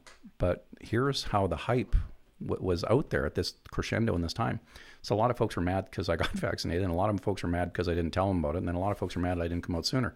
Like, fellas, until you walk a mile in the other person's shoes. I am not a doctor. I am not going to tell someone to do something medical or otherwise. That was where I stuck to my guns. I did not believe in the QR system. I did not capitulate on that belief. I paid for every single test when I went back into that house to make sure that I was safe out of my own pocket to do that. So then I get this stupid shot. This is how goofy it's becoming. My own colleagues in there that I thought were good, fair and conservatives were, I don't know, drinking whatever Kool-Aid at that point, thinking more about political consequences, or maybe they honestly did believe that if we did this, it would save everybody. I again, common sense and logic. So about a month into this, my right arm is seizing up. Like if somebody just barely gave you a tap in the arm, it was like driving a spike into it. My arm was crunching and moving at restriction. Had this massive thing in my jaw. Like one of my daughters, bumped a volleyball and it bumped into the side of my head, and it was as if you took a sledgehammer and whacked a person with it. Like it was wild. And then started getting chest pains. Went in and had another serology test done at that point, so baseline versus first and second. And telling the lady at ICOR, actually, and the lady that ran it, she goes, well, first shot? I said, yeah. She goes, well, don't even worry about it. Like, highest I've seen in here for, 14,000 people is maybe 90, 85, 87. For anyone that had the first shot, don't even waste your money. I'm going, well, just bear with me. So it came back as either 195 or 197 out of 250. So obviously I've had that before. It was spiking up on everything. So then December 22nd, I'm starting to get chest pains and aches, and my knees won't work, and hips, and can't sleep at night, and can't sleep on one side. Like, it's just brutal, man. So major autoimmune type functions disorders, anything who has had arthritis gets it, or, ladies out there have had childbirth issues and have issues with their hips and everything else afterwards. I mean, this is what people have told me. It's kind of like what I was going through. Went and saw the doc again. My doc couldn't believe the differences, orders a litany of blood work and tests and everything else. Blood work came back okay.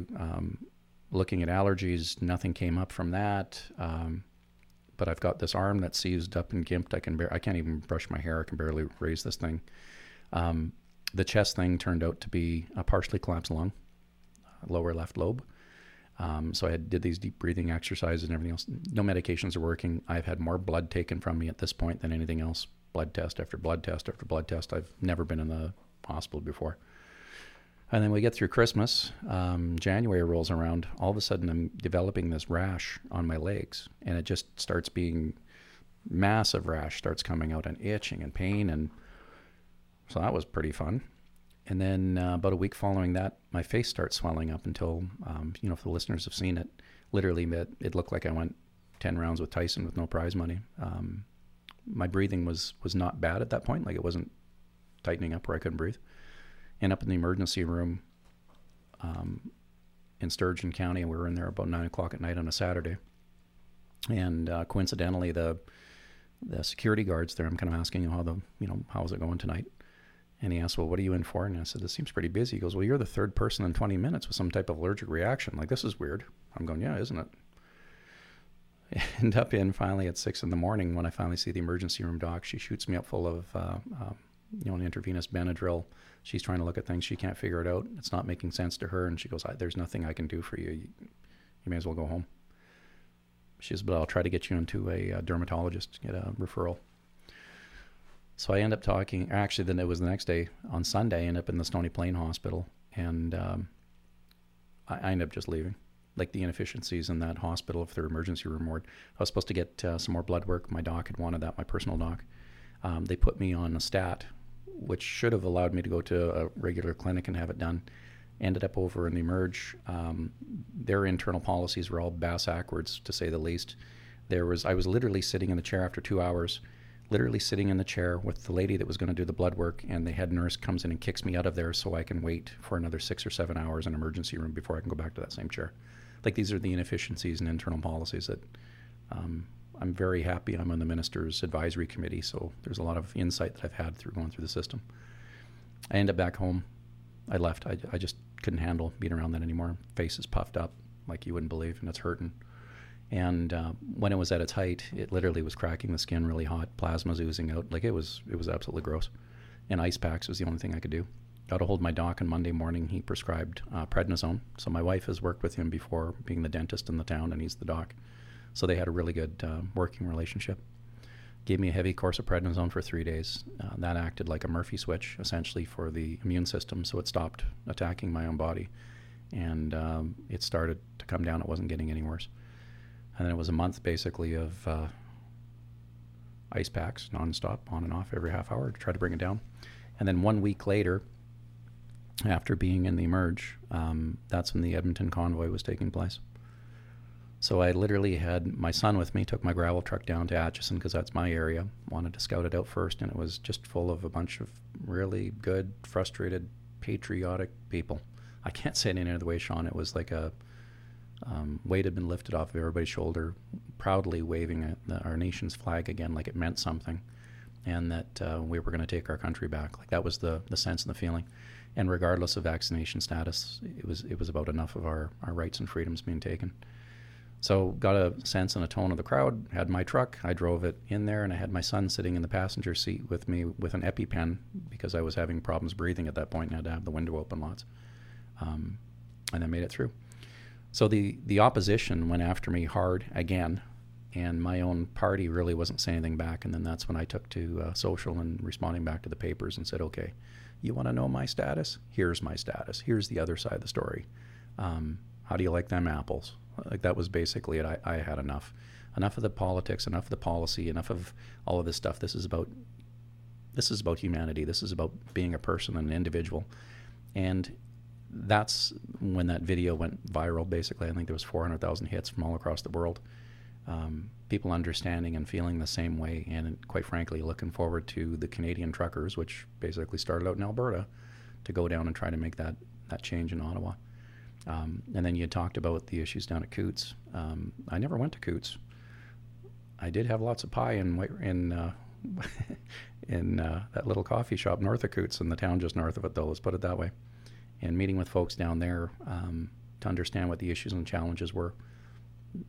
Initially, it wasn't about blocking the border. It wasn't about any of that. It was just people frustrated, good folks, just frustrated and tired, had enough, and trying to be a voice for them as well. And again, Grant Hunter and myself were under nonstop attacks, nonstop in the House by the opposition in the papers for how dare we, talk to people and do that.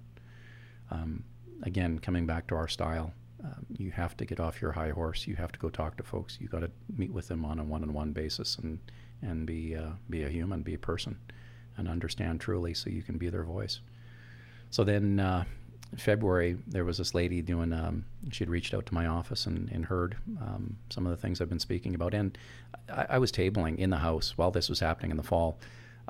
There was 63 testimonies from healthcare workers at the time, anesthesiologists, doctors, paramedics, nurses, the whole, healthcare workers in old folks' homes as well, and all those type of things. So some were on the record that they had their names. They were talking about the issues that were taking place in AHS. They had talked about some of their own vaccine items that they'd seen and their own personal status. I continued to table these stories in the House to make them part of our public record and history. And that's one of the reasons why the documentary lady reached out to me. So she shot that video in February, and at that point, I just finally, got a clean bill of health in the sense that I wouldn't be at more risk by flying my plane with that lung issue. So that kind of got back to a steady state where it was good. Still having a lot of the aches and pains and those. It must have been I know how much you love flying. Oh yeah. I've talked to Greg Hill and Matt Sattler. Freedom to Fly. I'm spacing for a second, and they talk about like it'd be like me losing my voice or something, not being able to podcast. I think by now the listeners know certainly how passionate I am about sitting and talking with different people. In the short time I've known you, Shane, you certainly enjoy flying your plane and getting up in the air, and that's a huge passion of yours. I assume that was terrifying that, that could be pulled away because pilots have lost the ability to fly. I certainly know that from Greg and Matt. Yeah, it is. I kind of said it in the video there. The worst thing you can do is clip a pilot's wings. Like it's devastating. We all know it comes. Like you'll lose your medical eventually one day. But we all take care of our health for that reason. Like it's one of the best. It's like being on God's doorstep. So once you've been on God's doorstep, it's pretty tough to go be kicked to the curb again in that context. So yeah, it means a lot. Freedom to fly, freedom to travel and do things. That's been taken away from a lot of folks, myself included as well. Prior life, I used to be jumping across the border all the time. My wife had brought the stat to me there at one time. The height of my career, I was only home 6 days a month. I was somewhere else all the time in an airport or a different area location or running things. And you get accustomed to it, the freedom of movement, and to restrict people's movements of freedom and have that taken away from them over what we've gone through, lessons learned. John Hopkins came out, and usually they're pretty benign on their reports when it comes to these things. They absolutely said that this was the wrong thing to do. We have the Woodrow Wilson Center. Folks, go look it up. This is a really great think tank group out of the States, Woodrow Wilson Center. They did about 1 year into COVID, and this is what I discovered. Chris was from the Wilson Center and presented to us, and I sit on through the CGS group for that Midwest conference. I sit on not only the Energy Board, the council there for them, a subcommittee, but I also sit on Canada-U.S. relations. So the Woodrow Wilson Center presented to us of all the things that we did wrong. And essentially it comes down to we had all the mechanisms in place after 9/11 to deal with security and risk issues and to mitigate risks and to, basically scrub people and watch them when they go through board. We have all the people in place. This is paraphrasing at the nth degree, but they essentially said you took all of that off the table and you put it in the healthcare community where there's zero risk tolerance, that don't understand trade and commerce and goods, that will never get to zero risk tolerance. There's nothing along those lines. And when you did that, you took away the authorities of the borders, you took away the authorities of the states, you took away the authorities of the provinces, and you had a mismatch of information that was contradictory at best between all jurisdictions. And we're living through those ripple effects now. So as a unvaccinated, unclean person, coming through with this, we've created a caste system. My colleagues, even when I had to share with them, when they finally, was dealing with some of the folks that were out there fighting for our freedoms, flying flags from their trucks, some of my own colleagues at the ministerial level didn't realize I had issues, hadn't seen the video, I didn't realize there was challenges. So I shot them a text, pulled over and parked safely on the side of the road, shot them a text of what I visually look like, and then had to explain to them, by our own policies, folks, I'm still not exempt. This still doesn't count. The specialist, when he saw me, told me absolutely, a month and a half later, this is absolutely a vaccine injury. He says, your face swelling up, that could be, something else. He says, it's not 100% definitive. And in this case, his rate says right now, the scrutiny I'm under, it has to be 100% definitive. He says, but absolutely the things in your legs. And then he talked about, not that he should have been talking or could have, but at this point, patient confidentiality, talking about other, that I wasn't unique, let's put it that way. And even some people that were really close to him, 23 years of age, hemorrhaging out and almost dying, healthy young lady, having issues. Like this is out there. So right now with the timing of doing that documentary and getting this message out there, you've got a couple leadership races that are taking place, provincial and federal levels. You've got a ton of scrutiny that's on these docs right now. AHS is having to accept them back. You talked about the freedom to fly crowd. 200 Air Canada pilots were kind of pushed out in the cold. They brought them all back. I've had a number of frontline workers, professionals, docs. I've had police officers, firefighters coming forward and thanking me and shaking my hand, telling me about the similar things and similar challenges and issues they've had and ongoing things. There's a stigma now attached to it because of this whole anti-vax moniker that was put out there wrongly to try to manipulate people. That now, if you've done your thing, you made your choice for whatever reason, you've got a complication with it, which happens with every vaccine, by the way. Now those folks can't even bring that forward because then they're labeled as something else. So you've had the majority of people that went out and got a vaccination shot. God bless you for doing what you thought was right. And God bless those who didn't. Like, again, as a politician, you might get mad at me and not taking a position. I'm not the medical person. I told everybody, make your own mind up, go research, sent them all the papers, one side of the thing to the other to make your own mind up. But now you've got folks that are injured and we're not dealing with it. So if we're going to bury our heads in the sand, there's going to be a major wave that hits our healthcare system and people dealing with ailments. And if we're not talking about how to fix the problem or that there is a problem, it's terrible. Like we cannot, it's inevitable. We're going to have to deal with it. So start talking about it. What I want folks to do, like honestly, bottom of my heart, Sean, take the oxygen out of the room on the emotions. It's way too easy right now to keep ramped up, but that's what was used to divide a bunch of people. You get them emotionally engaged and ramped up, the logic button turns off. We have to get people back to the place that not to forget about it ever. The worst thing that we can do is forget all the good or the bad, mostly bad things that we went through for this. But you got to drop the emotion off. Forget the I got you moment, the aha, or you deserve it. Let's talk about the true things out there. What are the issues, the underlying complications, and how do you fix that going forward? we got to amend some fences here. There's going to be some that folks won't come back to. There's some people that did some things that are inexcusable, so don't get me wrong there. But all that margin and that border, those boundary areas, drop the emotion out of it and start working through it. Reach out across the table and shake somebody's hand and figure out how to go forward with this. So that's why I brought it out, was to make sure that this didn't fall off the fence. And the timing on it, I think, was good. I had a gentleman reach out to me across the pond, literally from the UK. He was a former member of the European Parliament, and he's putting together a global group to talk about these things, both elected and non, and docs and pilots and you name it, whoever's had some challenges here, both with the implementation and then the adverse effects. I literally had a guy from New Zealand. I know a guy who's a rocket scientist now. I wouldn't be able to say that before without tongue in cheek. I know a guy who's a rocket scientist. And this gentleman had the exact same things happen to him that I did, like right across the pond. There's been tons of folks talking about their shoulder injuries, their jaw, their rashes, everything else. I'm one of the lucky ones, really lucky, because it's going away. There's folks out there that have, their lives have been changed forever, and not in a good way, that are having lingering items. So if we don't figure out how to fix this, they'll have that for the rest of their life, and that's an absolute travesty. I was getting attacked by one for not pushing that kids should get it. Are you right now? And I think I'd said this at your when you had us down in Lloyd for your open house there, when I was on stage with Danielle and the two other, the lawyer and the other doc there too. Eric Payne and Andre Murray. Yeah, absolutely. Great gentlemen.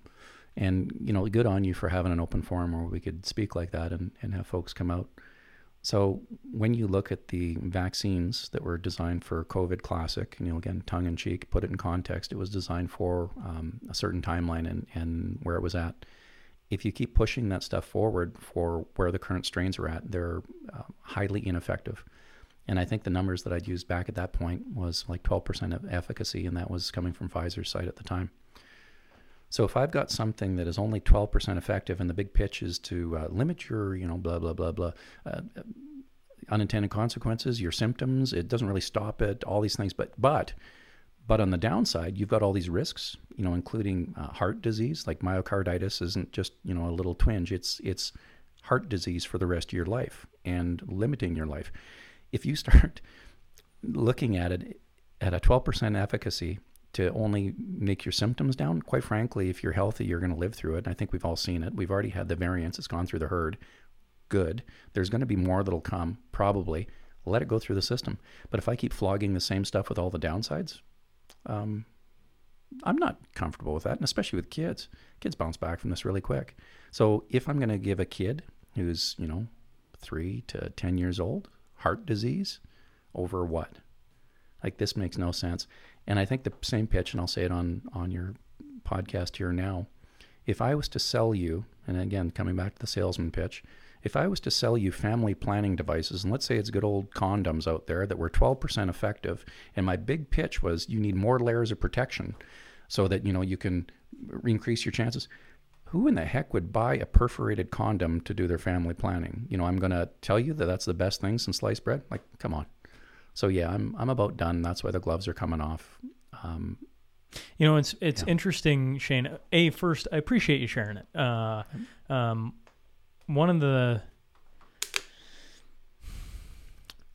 things that I think is starting to gain more light. Like I had Adam Conrad was a fishing guide from Saskatoon. He came on and talked about his. He was having to have. I hope I'm not wrong on this. That's a long time ago now, geez.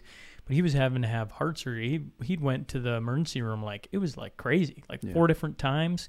Had to put his heart back in rhythm a bunch of different times, right? And that came. His father, it looked like died from the vaccines as well. Like, it was a really sad story. And I feel like as time goes on, obviously more people are feeling like they can talk about it and not be, kind of publicly shamed for for speaking up about something, right? It's interesting. And watching you, I go, gee, this is a turn of events from the first time we talked.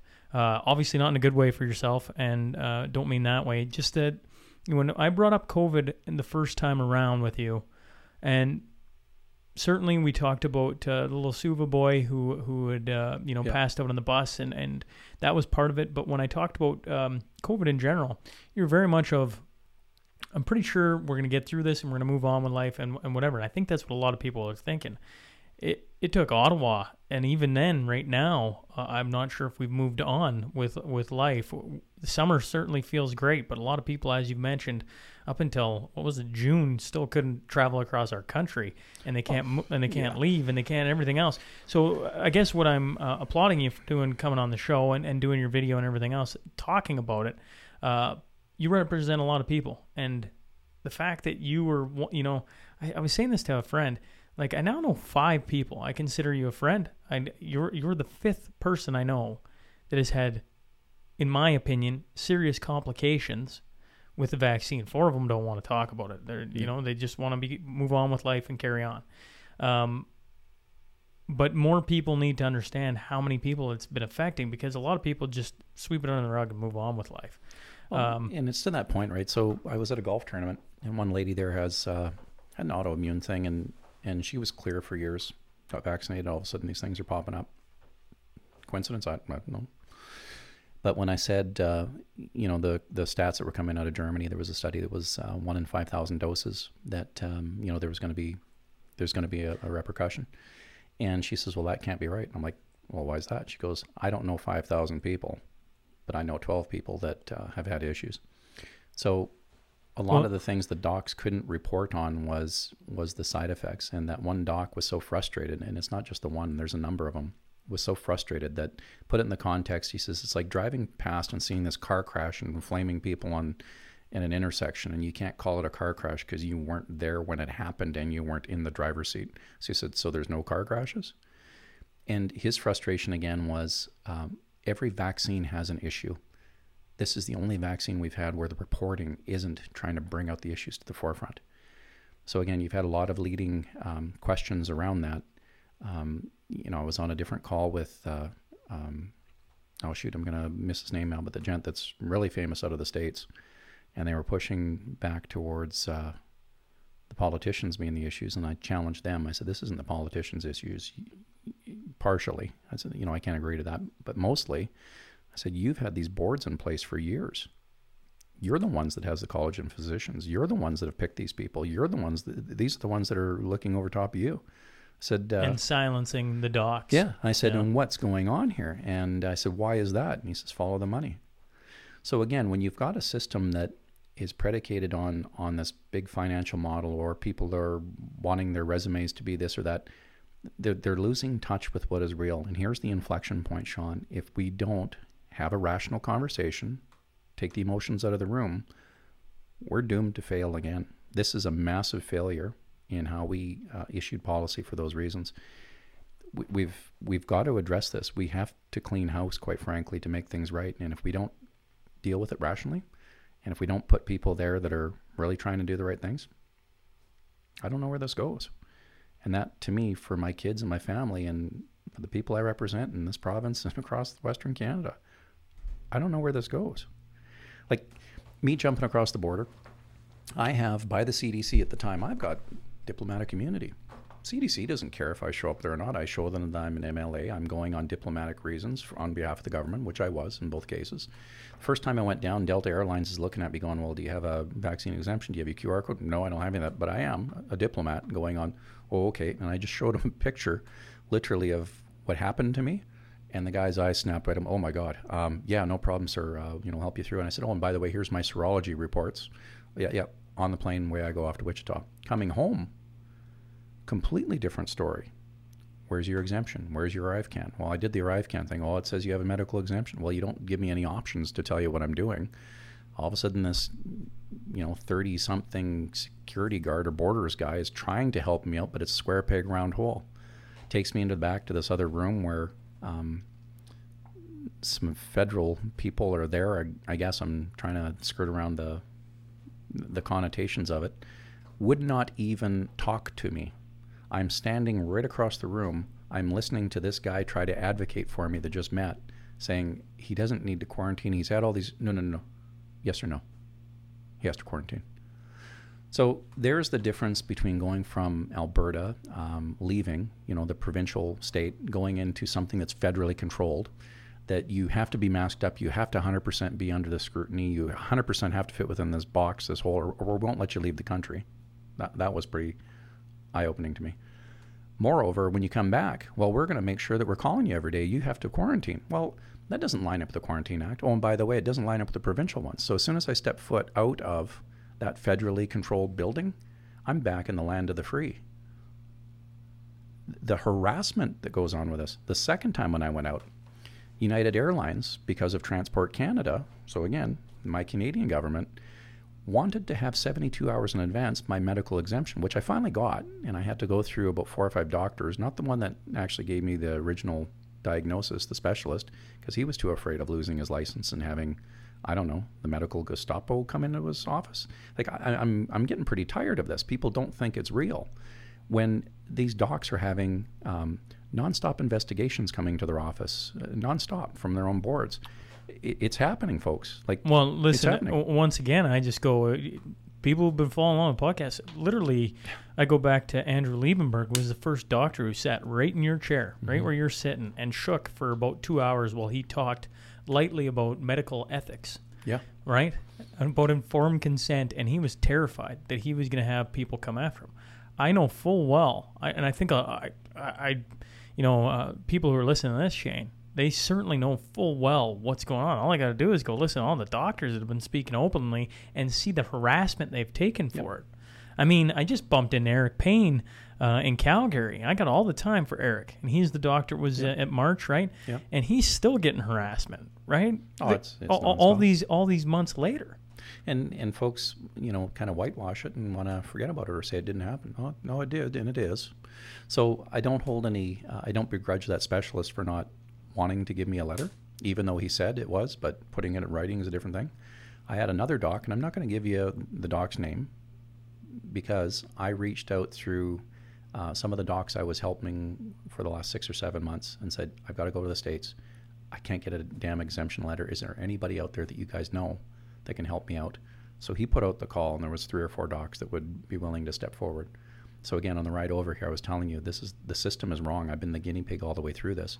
That when you have to go by the name game of people that are willing to do it, and the docs that I ran into that were willing to do it were almost at the end of their career. They don't have to be there. But they're also apologizing for the rest of their colleagues who aren't doing the right things. So that's pretty wild. So getting back to the airplane, I've got my medical exemption letter.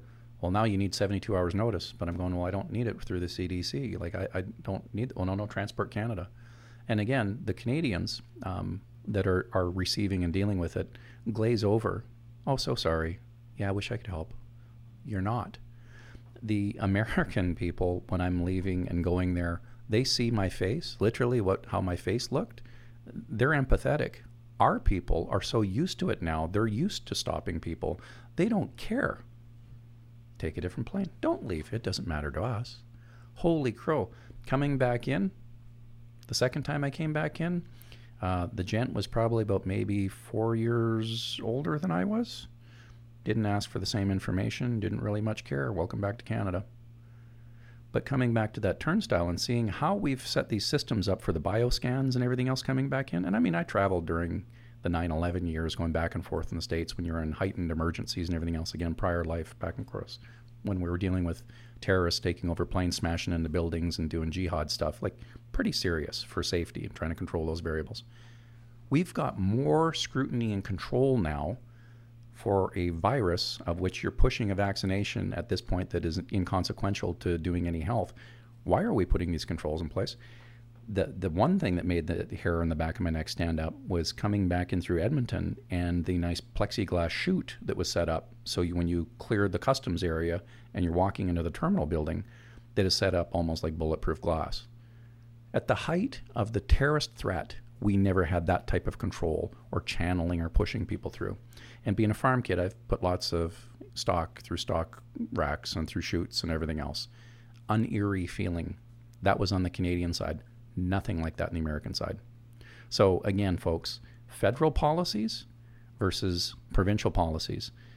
Did we make missteps? Absolutely. We do a fulsome lessons learned. You're going to see why and some of the challenges. What I would propose is you put, again, bookends on allowing that in the house, 6 months, no more. You got to come back to the house to get any more approvals on it. Put this thing to bed. You got to refresh your cabinets and your PIC meetings, and you have to have outsiders come in. That's just human nature. So you can not all, positive affirmation of your decision-making process. You have to have other checks and balances in place. But that feeling, that oppressive feeling, and coming back home to see my wife and kids and seeing how sad they were. And I'm going, I get it. I felt absolutely free jumping into Kansas. Things were normal again. Coming back home just felt like this massive cloud that came over top of you. Sitting in Atlanta airport and flying around all across the States, no masks. Coming up towards that WestJet counter, put your masks on. It's instantaneous. Even in the airport, they're asking you to mask up while you're taking that flight. Some little Air Canada employee, while I'm in Calgary, finished eating a bite in the Calgary airport, just walking over to the restroom, didn't put my mask on. So this individual is pushing somebody else around, talking, whatever, walking in this crowded room, and you can kind of see the occasional person that aren't putting their masks on, non-compliant. They're kind of giving you like the motorcycle wave when you drive past each other on the highway, and you kind of give that. So everyone's kind of doing the nod that's doing that. This individual goes out of their way from Air Canada to tell me to put my mask on. You have zero authority. You're sitting in an airport. You have nothing, but you're just loving the power. All of the airports in the States were open with the exception of Los Angeles County. In Los Angeles County, so in Los Angeles and LAX, they 100% want this mask compliance. They still want this going. I would hazard to say that there was probably about 40% of the people down there that weren't compliant. I walked past a big group of security guards. There's about 6 or 7 of them there. I'm thinking, I'll go, here we go. Not a word, not a lick. Come back to Canada, there was maybe about 1 or 2% that wouldn't wear their masks. And again, we're allowing this to happen. So push back on the federal policies. Things don't make sense. In Premier Moe's words, you've got a propped up government from that little socialist alliance that's taken place. Not much interested in that. Not much interested in having rights and freedoms taken away. And again, the way that we start working together is talking openly with this, understanding there's both sides in the equation. People have injuries or issues. And what we're doing right now does not do anything to mitigate the health risk. This has everything to do with what you're compliant in and allowing yourself to go down this path. I think Nancy Reagan had said it back in the 80s when it was coming to drugs, just say no. I certainly love getting you in the studio. I'm a little talky. I apologize. Well, that's all right. I get to be free to jump in whenever I want. I'm enjoying listening and hearing some of the, for a lot of people, they haven't left the country, right? You have a different, certainly I've started interviewing a ton of people from, the States across to the other side, Australia, New Zealand over there, that type of thing. And just hearing some of the different stories, right? And so I think it's refreshing to hear a little bit of what's going on. Not that it makes, not that it's refreshing in a way to go, you're not crazy that this isn't how the rest of the world's acting. Yeah. I literally just interviewed Kid Carson. He, me and my brother were talking about it. He's like, I didn't learn anything new. And I'm like, no, but it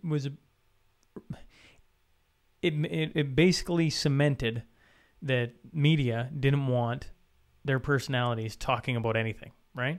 He made a joke about wearing a mask to an outdoor softball game and got reprimanded for that. Gets booted for talking about the Canadian convoy, right? It's like, that was a conspiracy theory 8 months ago. And I know, how long does it take for a conspiracy theory to become fact? Is it like 3 months, 2 months, 6 months, whatever, you get the point. Yep. Having Kid Carson on to talk about his experience in being, a morning show host in Vancouver and hearing it, having Shane talk about, I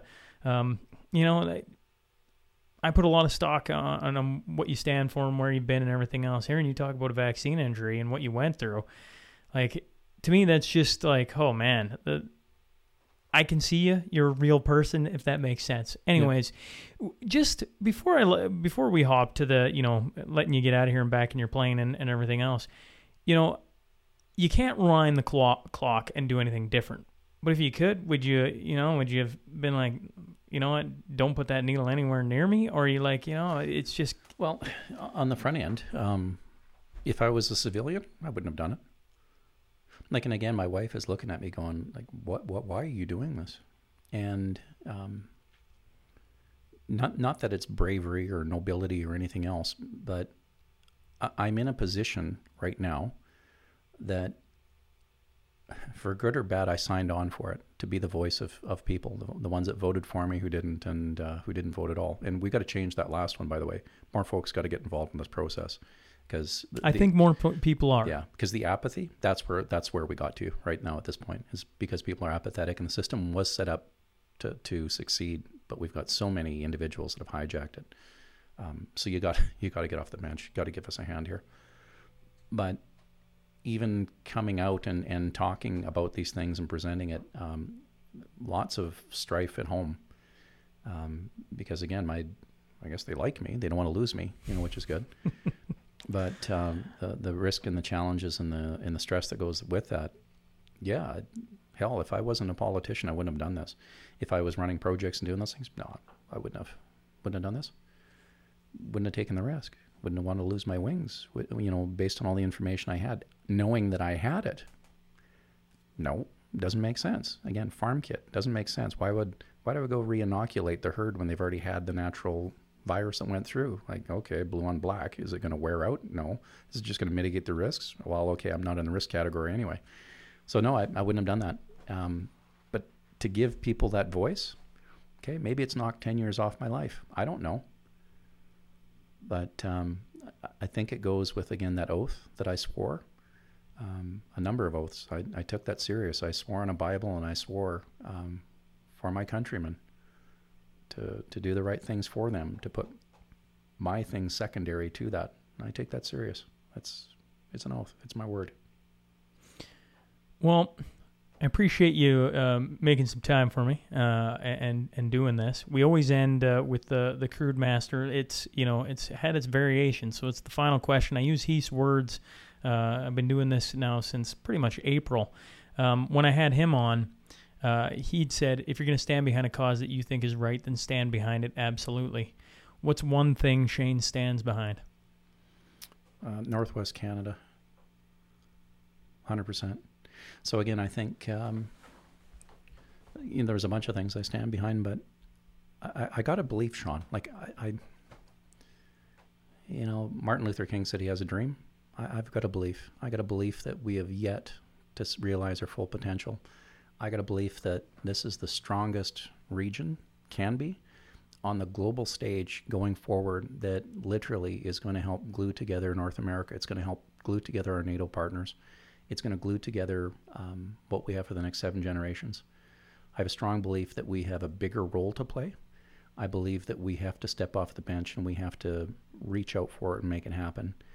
I believe that when we work together, when we're not allowing ourselves to be divided, we're an amazing, powerful country. We can be that again. The constitutional challenges that we're having is only because it's a 42-year-old constitution. It's never been challenged in court, and I know that freedoms aren't free and all the other cliches that go with it. But I believe that at this inflection point, if the people out there that you talk to and that we talk to, if they get involved, that's how this country was made, and that's how Northwest Canada, tied in with the States and those corridors and everything else, I keep coming back to that, because it is vastly integral. Once we do that, then we can build up our stock, we can build up our cash, we can build up our population, we can build up our authority. You want to talk autonomy. The autonomy isn't separating and becoming islands. We're already there. That's why this is failing. When we're all divided and fighting amongst each other, that's what they did since 2014. They have divided, had us fighting, categorized us into 50 different shades of whatever they're calling it, and we're going along and apologizing it. We're apologizing ourselves out of a country. We're afraid to be ourselves. Be unabashedly conservative. Be unabashedly socialist if you want. Even if you want that, I don't know why anyone would. But be yourself, and do not be afraid to speak up and sell yourself, or to sell our corner of the world, or to reach across the aisle, shake somebody's hand, and make a deal on something. Park the other 20% of the fluff that's got us divided. Deal with the 80% that pulls us together. So I honestly believe that this region, this is going to be the cure for a lot of the ailments that are out there right now. When we stand together, when we dare to dream again, when we become Canadians, at least in this corner of the world, that's what I believe. I believe it's worth fighting for, and I believe that's why I stepped up to try to do those things for the next generations. Well, as always, I appreciate you coming in and sitting with me. I've certainly enjoyed, the last couple hours, and well, I look forward to bumping into you again, Shane, and hopefully the listener, has hung on for the interview. I know they do, but I didn't realize the time. You were going to ask me, I think, about some political races going on. So I'll give do you want to talk about the political race? I'll give you as close to hitting the lines without going over the lines that you want. So I can try to navigate that. I'll tell you what. I'll give you. I got no problem with that. Well, then before we get to the political thing, I gotta ask about Brian Jean, because since in the last what has it been? I can't remember when that was, but I certainly read the article. Everybody read the article, and if you didn't read the article, it basically said Brian Jean, loses votes every time he opens his mouth, and it almost came to fisticuffs between Shane Getz and Brian Jean. Is there any truth in that? Well, firstly, I don't know how. I don't know how much you can tell. So, firstly, there's caucus confidence, right? Right. And everyone has to understand that Brian Jean brings his own personality to the table. I hardly knew the guy. He got voted in, like everybody else out there, to politics. I had a different opinion of him that you'll get from social media or from podcasts, or you'll get from, well, maybe not podcasts. Podcasts are pretty true. But you get this context, and I kind of said in the house there before, talking about the other politicians, they're kind of like paper dragons. You kind of fear them until you realize they're just little cardboard cutouts. I kind of think that's, honestly, I had a different perception of him based on a cardboard cutout. Seeing how he operates and his style, yeah. So it rubs you the wrong way? Yeah. Let's put it in context. So hockey leagues, right? If we're talking the big chair. Okay, so if I've got a problem with the current management, so Jason Kenney, 51.4%, not a large margin of popularity. We already talked about the night of the long knives and those things that conservatives would have cleaned that up. So if people have problems with his management style, I've got someone who's a career politician who was from Alberta, because he's from Calgary, Saskatchewan, actually originally and this is Kenney. So if I'm going to do a contrast or comparison, so from Saskatchewan, small town kid, goes to Calgary, becomes a politician, ends up as a member of parliament, down in that end, becomes a cabinet minister in a couple of portfolios under Stephen Harper, who I've got a ton of respect for. My bank account was pretty good during the Harper years. Things were rocking and rolling, kind of made sense. I liked it. We managed to navigate through economic collapse that was taking place south of the border. Then we skated by it on this end because, again, we had a guy that was an economist and from the West and had all those right attributes, I think, to get us through that time. So if I've got somebody who's a cabinet minister at that level, comes back to the province, gets into political or provincial politics, and doesn't have a very good run of it, not because he wasn't the smartest guy in the room.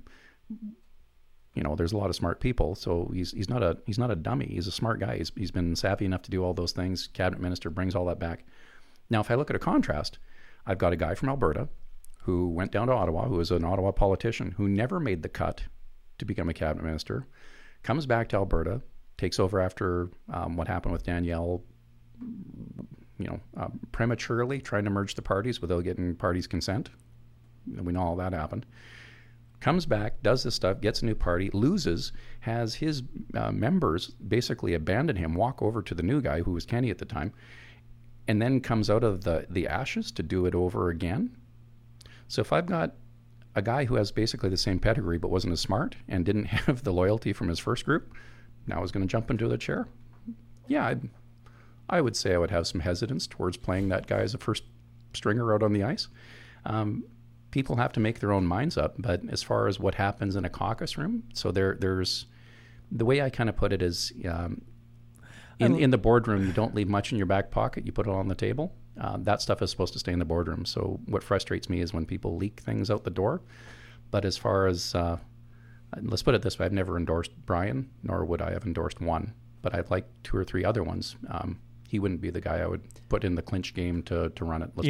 You haven't listened to the candidates roundtable, but I make a joke in there where I'm like, I give Todd Lowen and Brian Jean, I think it is, but it was all of them. It isn't just any one. Yeah. I say, I'm giving you 30 seconds, but I know what a politician's going to do. They're going to turn it into 5 minutes somehow, right? They just chewed, and I laugh. I'm like, so did it come to blows? did it come to this? And you give me like a 2-minute story on Brian Jean, but there's you can't talk about it, and that's Well, let's put it But I'm this way. laughing because I'm like, you've turned 30 seconds, maybe even 10 seconds into a 2-minute story, and I'm like, I don't know. Did anything happen then? No, there was a very direct conversation, and nothing that was in the paper the way it was written there. So I think the one thing that was frustrated me, so you'll get it. They said I was flabby and old. I think that was the comment. I mean, I'm wearing a T-shirt today. It was by chance, but I think the person that summed it up, there was if, and then this is the funny part. So Brian and I, we talked about it afterwards.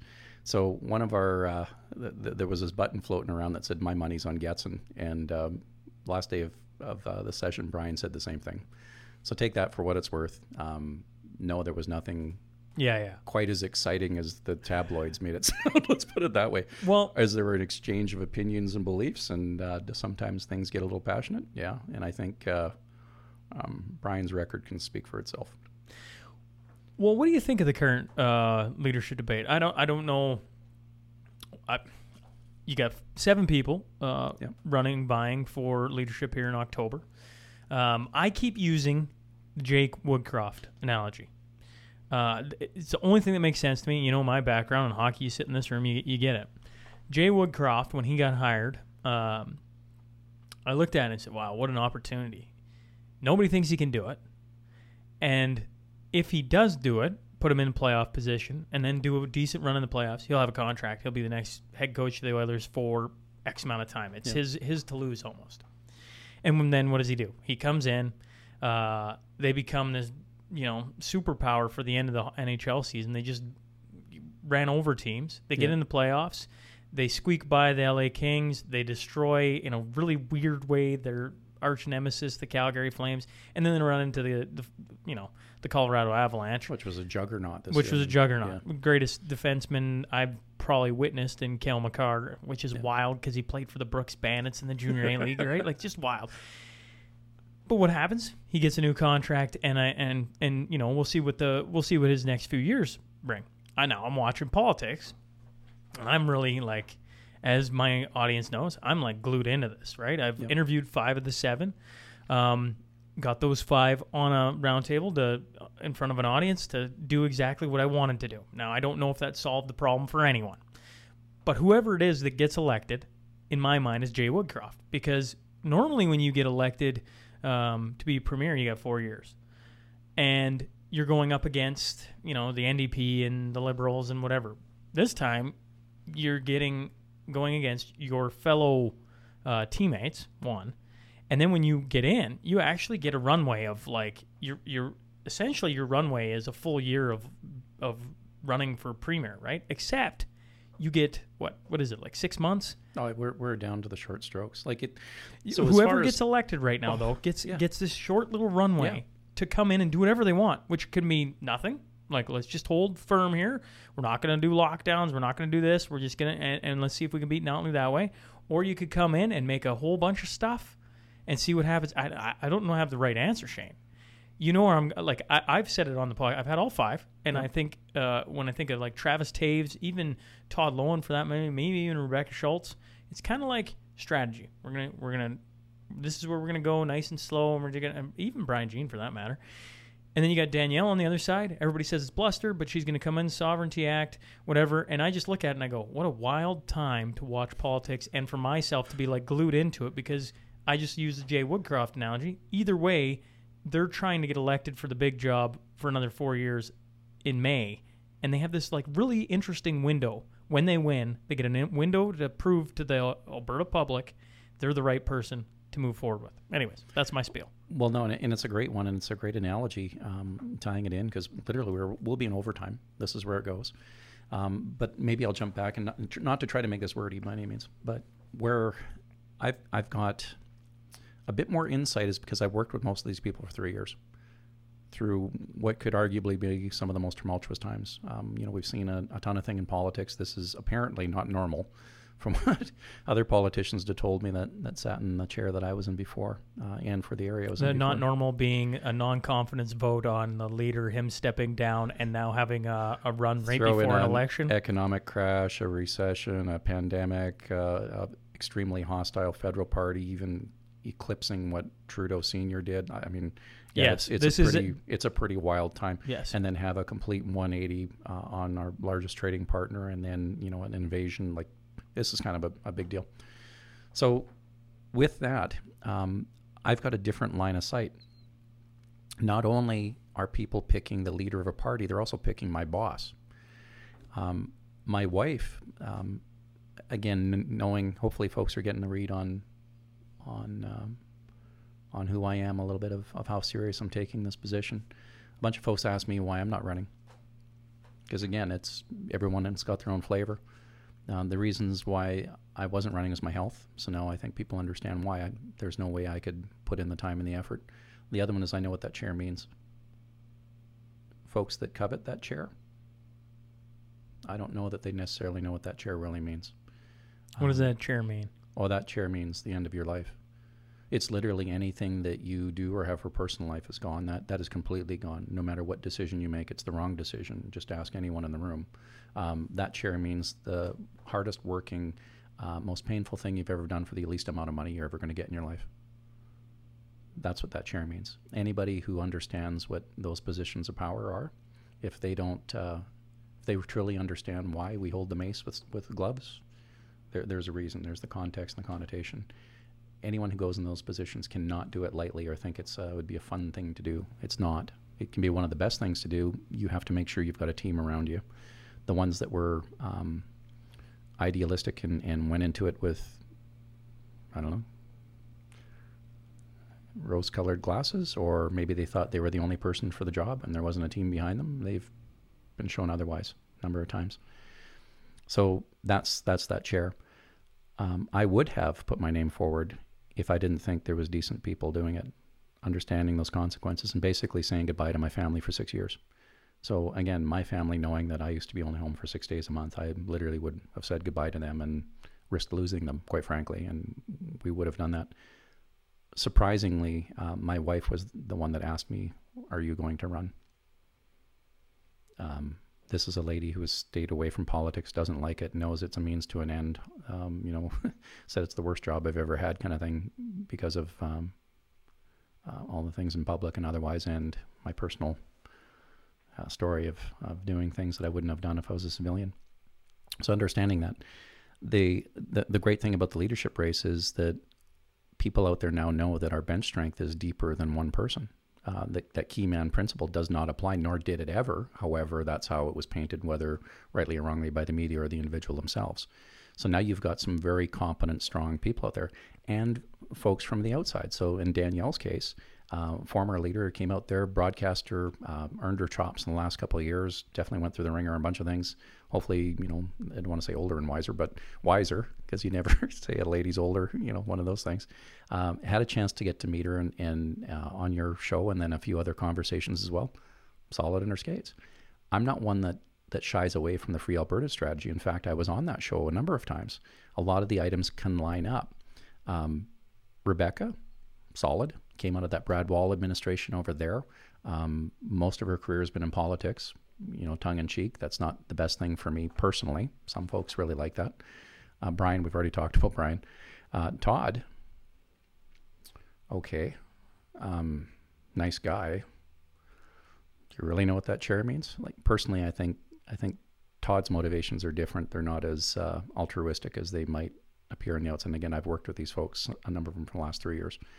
So again, if there's things that he wants to say or do realistically, okay, to your point, 6 months, what are you going to do? And quite frankly, there's folks that go out and play shinny hockey, and then there's other ones that make it to the big show. I don't see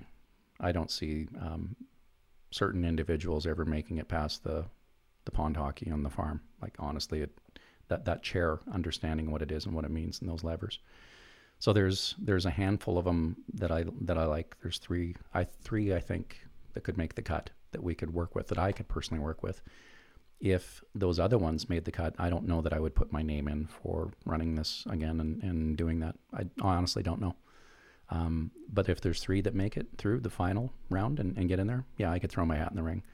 And again, understanding that I am not going to watch the province go down. You already know what my belief in the Northwest Canada. I don't believe that if you allow, or not if you allow, if those other individuals got in there, that it would ultimately just turn it over to the left. And to put it in context, there's 5, I have said it in the House on record, there's 5 individuals from the NDP that I can work with. The other ones, I don't speak freaky deaky socialist. I don't get it. I cannot understand that. They're too far gone. They're ideologues at best. They're fanatical at worst. You know, when you start getting them talking about Extinction Rebellion and jumping up and down, supporting the ones that are going out and smashing up right-of-ways and burning things and doing all that. And it's just, they've been labeled essentially internationally as a quasi-terrorist group. This is the type of things. So out of the 5 that I could work with, the NDP opposition, 2 of them are no longer running. So they're being replaced by more radicals. So this is how critical and paramount it comes to me. That 6 months. 6 months is a big deal. We all want to have more authority in our province. We all want to make sure that we flex our constitutional muscle, that we do that. There's certain tacts and timing of when you can do that. And I think the 2 front runners understand that. I think where they differ on a lot of those is really coming down to the strategy of it.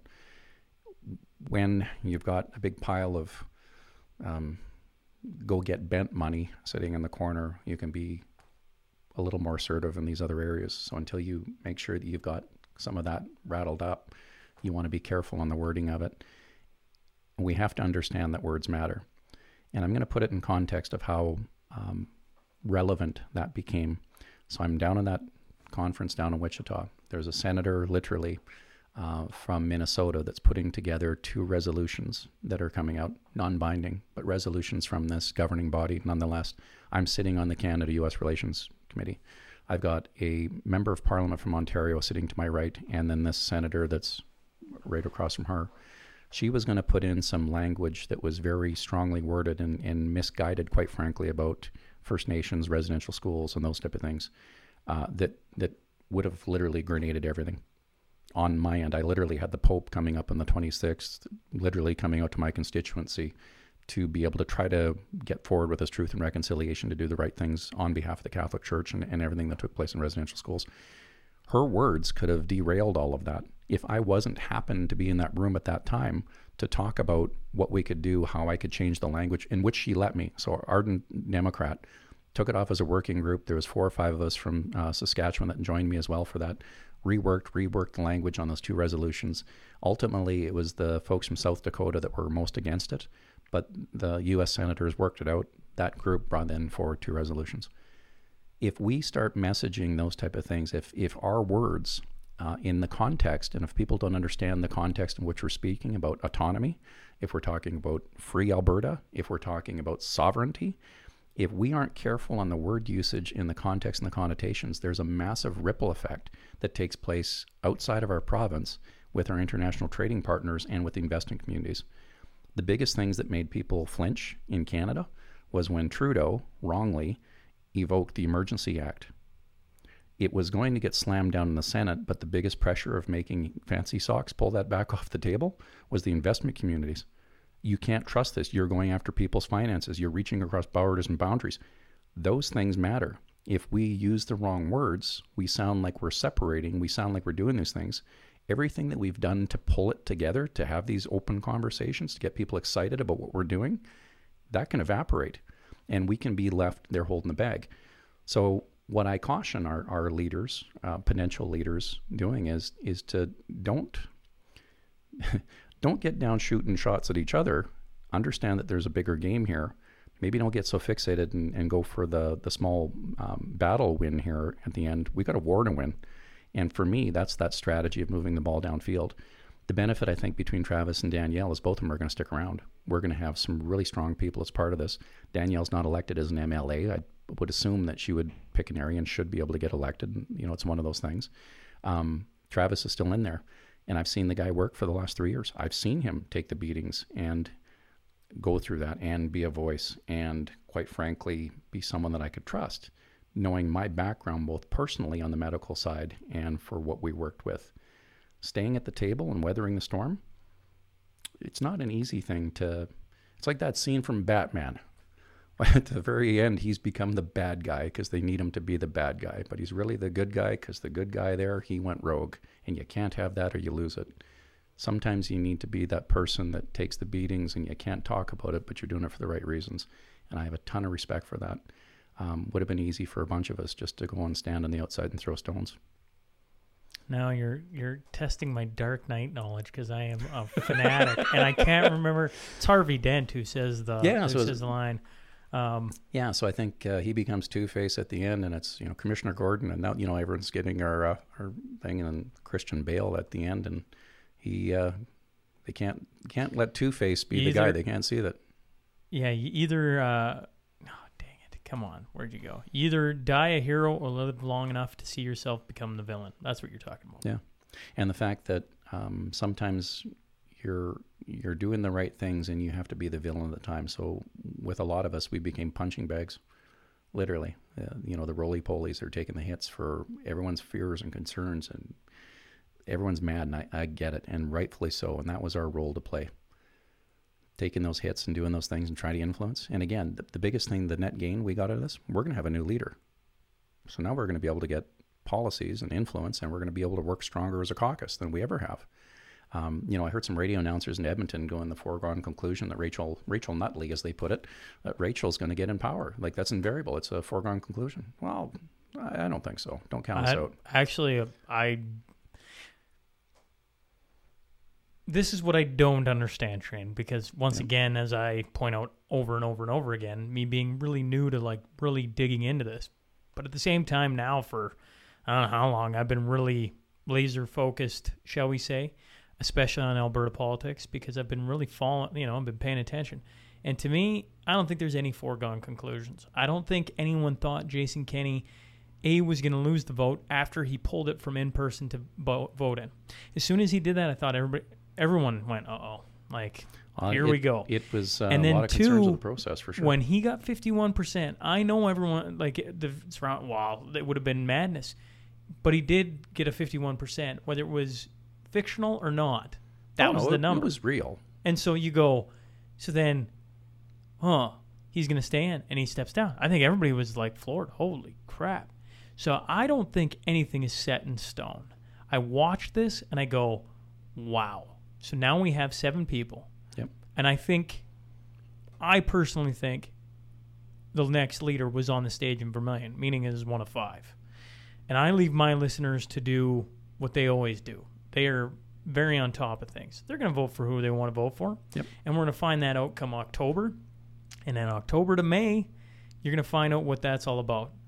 And I think come May, whoever's in, I personally believe, is going to be the next premier again for the next 4 years. That's what I believe. Yeah, and what I don't think anything's set to Rachel Notley. Everybody in Alberta knows what you get under that. In all fairness, it was an Edmonton broadcaster. So true. Yeah. So typically with the province, Edmonton isn't an NDP place, is it? Well, there's a lot of good folks there still. Absolutely. I don't mean if you're NDP, but at the same time, I just look at Edmonton votes Conservative federally, but they vote Socialist provincially. And if you look at their council members, their makeup municipally, it's also hard left. Edmonton's a bit of an enigma, but whether it's through people's occupations or their propensity for going for the orange and the blue Oilers jersey, I don't know. I think they should look more blue, quite frankly. But it's a bit of an enigma. And typically when Alberta succeeds, you've got Calgary and the rural that really pull it together. That's typically what it is. So again, I hope you're right. It's not a foregone conclusion. The best thing that happened to the Conservative Party was Jason Kenney stepping down. It didn't matter if he'd done a lot of things right, a lot of things wrong. I literally asked that question on Twitter, and it exploded. What did Jason Kenney do wrong? And I mean, it exploded for 2 weeks. I bet if I looked right now, it's still people throwing answers in, right? The best thing he did was get out of the way. I don't know how many people were like, I can't vote Conservative again if he's the leader. And instead, now he's out of the way. Yep. You're going to have new blood in there. There's a possibility it's somebody who, I bring up Danielle Smith because right now she's the front runner. Yep. She is found a way to position herself at the top, and she wasn't a part of government. And so it's I fresh got a blood. theory on that. Sure. Yeah, you've got somebody who has name recognition because she was the Wild Rose leader before. Did the premature merger with Prentice right before that. We all got the NDP. So however that worked out, I don't think she was a scapegoat by any means, or shouldn't be made the scapegoat. That was just consequences of the time and decisions. Then she's been on the radio for the last 2 years. She's a known entity. And if I do a contrast with Travis, who is this guy? Okay, he was never in the media. He was never in the limelight. He did all this amazing stuff behind. The leadership at the time really swallowed up any limelight that was out there and took most credit for most things of any given time. The guy keeps his mouth shut. He doesn't go out and seek attention, doesn't do those things, just grinds it out and gets things done. So in a deficit position in the public eye, you've got somebody who's trying to get out of the blocks and out of the skates. At the same time, you've got the opposition who thinks he's the worst one that they would want in place because they know they've worked with him as well for the last 3 years and seen how this guy operates both in that house and through government and through those departments that, they also have a lot of connections in. So the first thing they do is they branded him with Kenny 2.0 because they know that immediately your right side is going to hate him just because he was associated with it.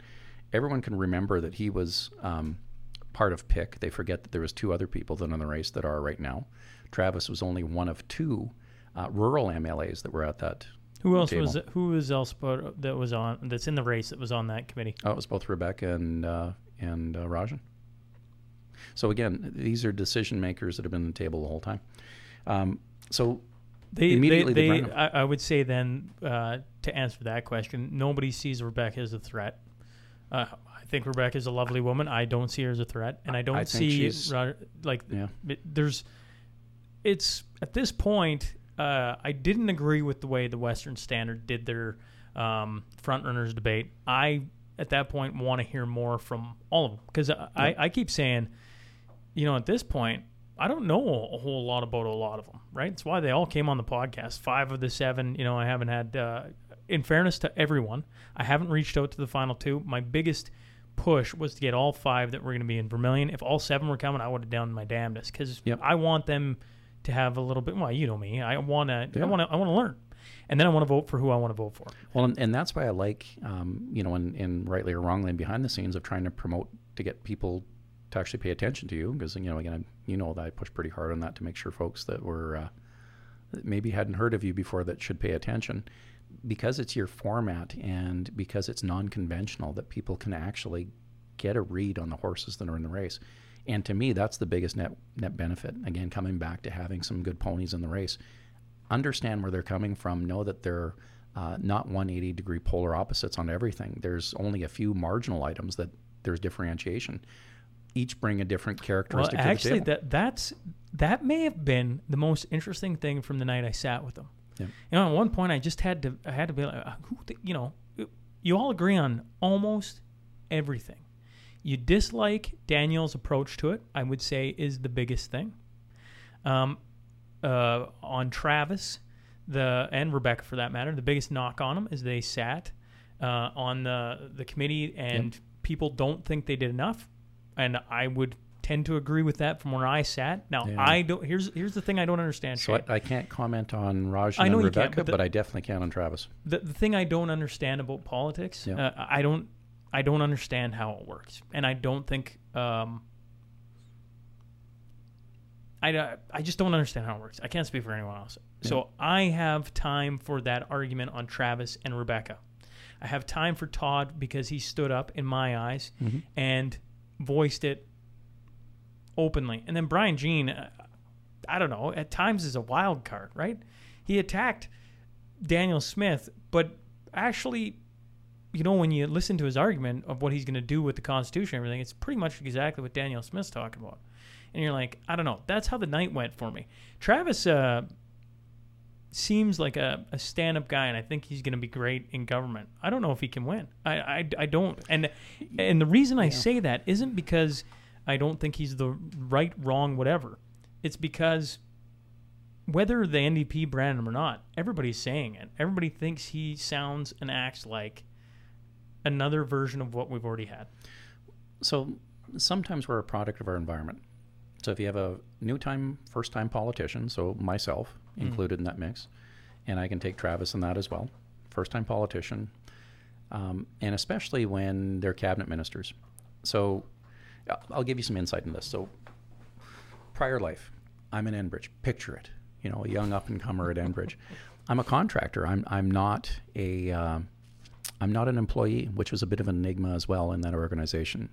One of the benefits from being a non-employee was that the vice presidents that I worked for and the directors could basically drop me on any project or any portfolio at any given level, and I would still execute.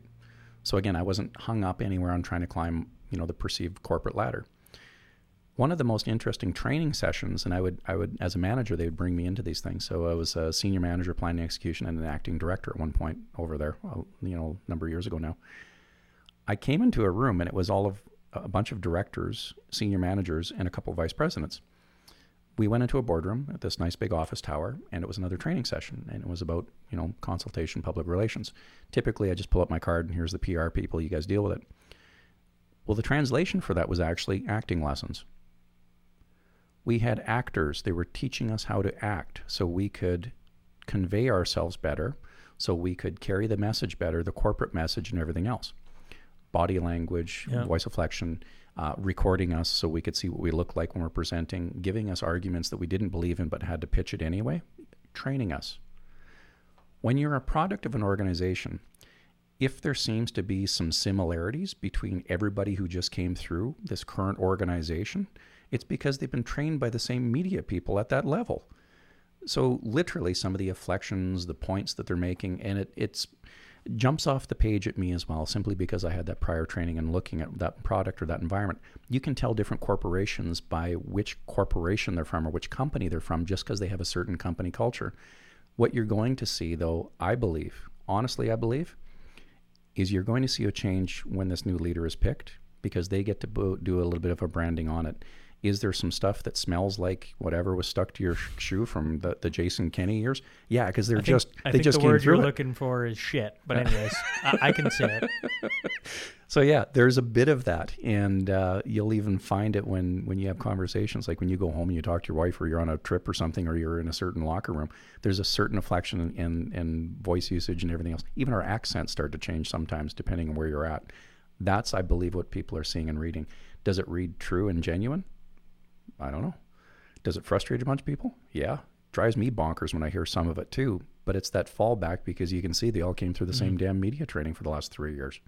So I think what'll happen is once, you know, all of that gets settled and everything else, you'll get to see those people put their own branding and their own style on it. And the thing that I'm really excited about is so far all of the front runners are talking about utilizing their caucus the same way that Brian Pickford talked about, going in the Wayback Machine during the Klein era when I was talking to the guys in my area, how they used to function as a team. When I talked about corporate culture and how you, as middle management and managers and directors, influence where you're going with the company and the corporation, those things, all of them have been resolute on that. So I think that folks, you have to park some of those other items, and it's going to be tough because we've all been very frustrated with the management style and some of the things that took place under the management. But you have to give those folks an honest, genuine, fair shake. And win, lose, or draw, we're going to get a new leader, and I think the right ones are going to be there.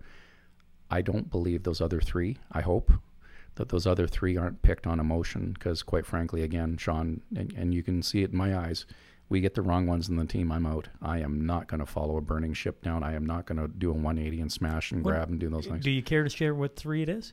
I think I've kind of led around the edges. I think you have. Yeah, like again, if you're playing pond hockey, that's great, but I'm not strapping you up and putting you in the big game.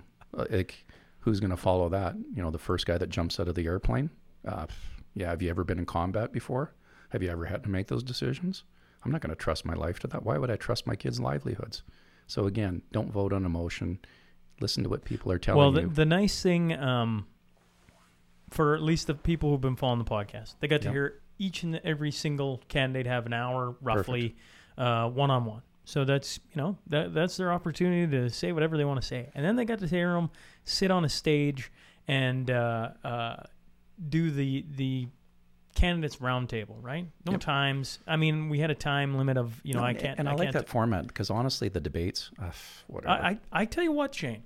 It's tough. When the hardest thing about politics right now, whether we're talking federal, or we're talking provincial, is the debate style drives me insane. Because honestly, I don't learn. Sure, there are some things you can learn out of it. I'm not saying that there isn't anything, but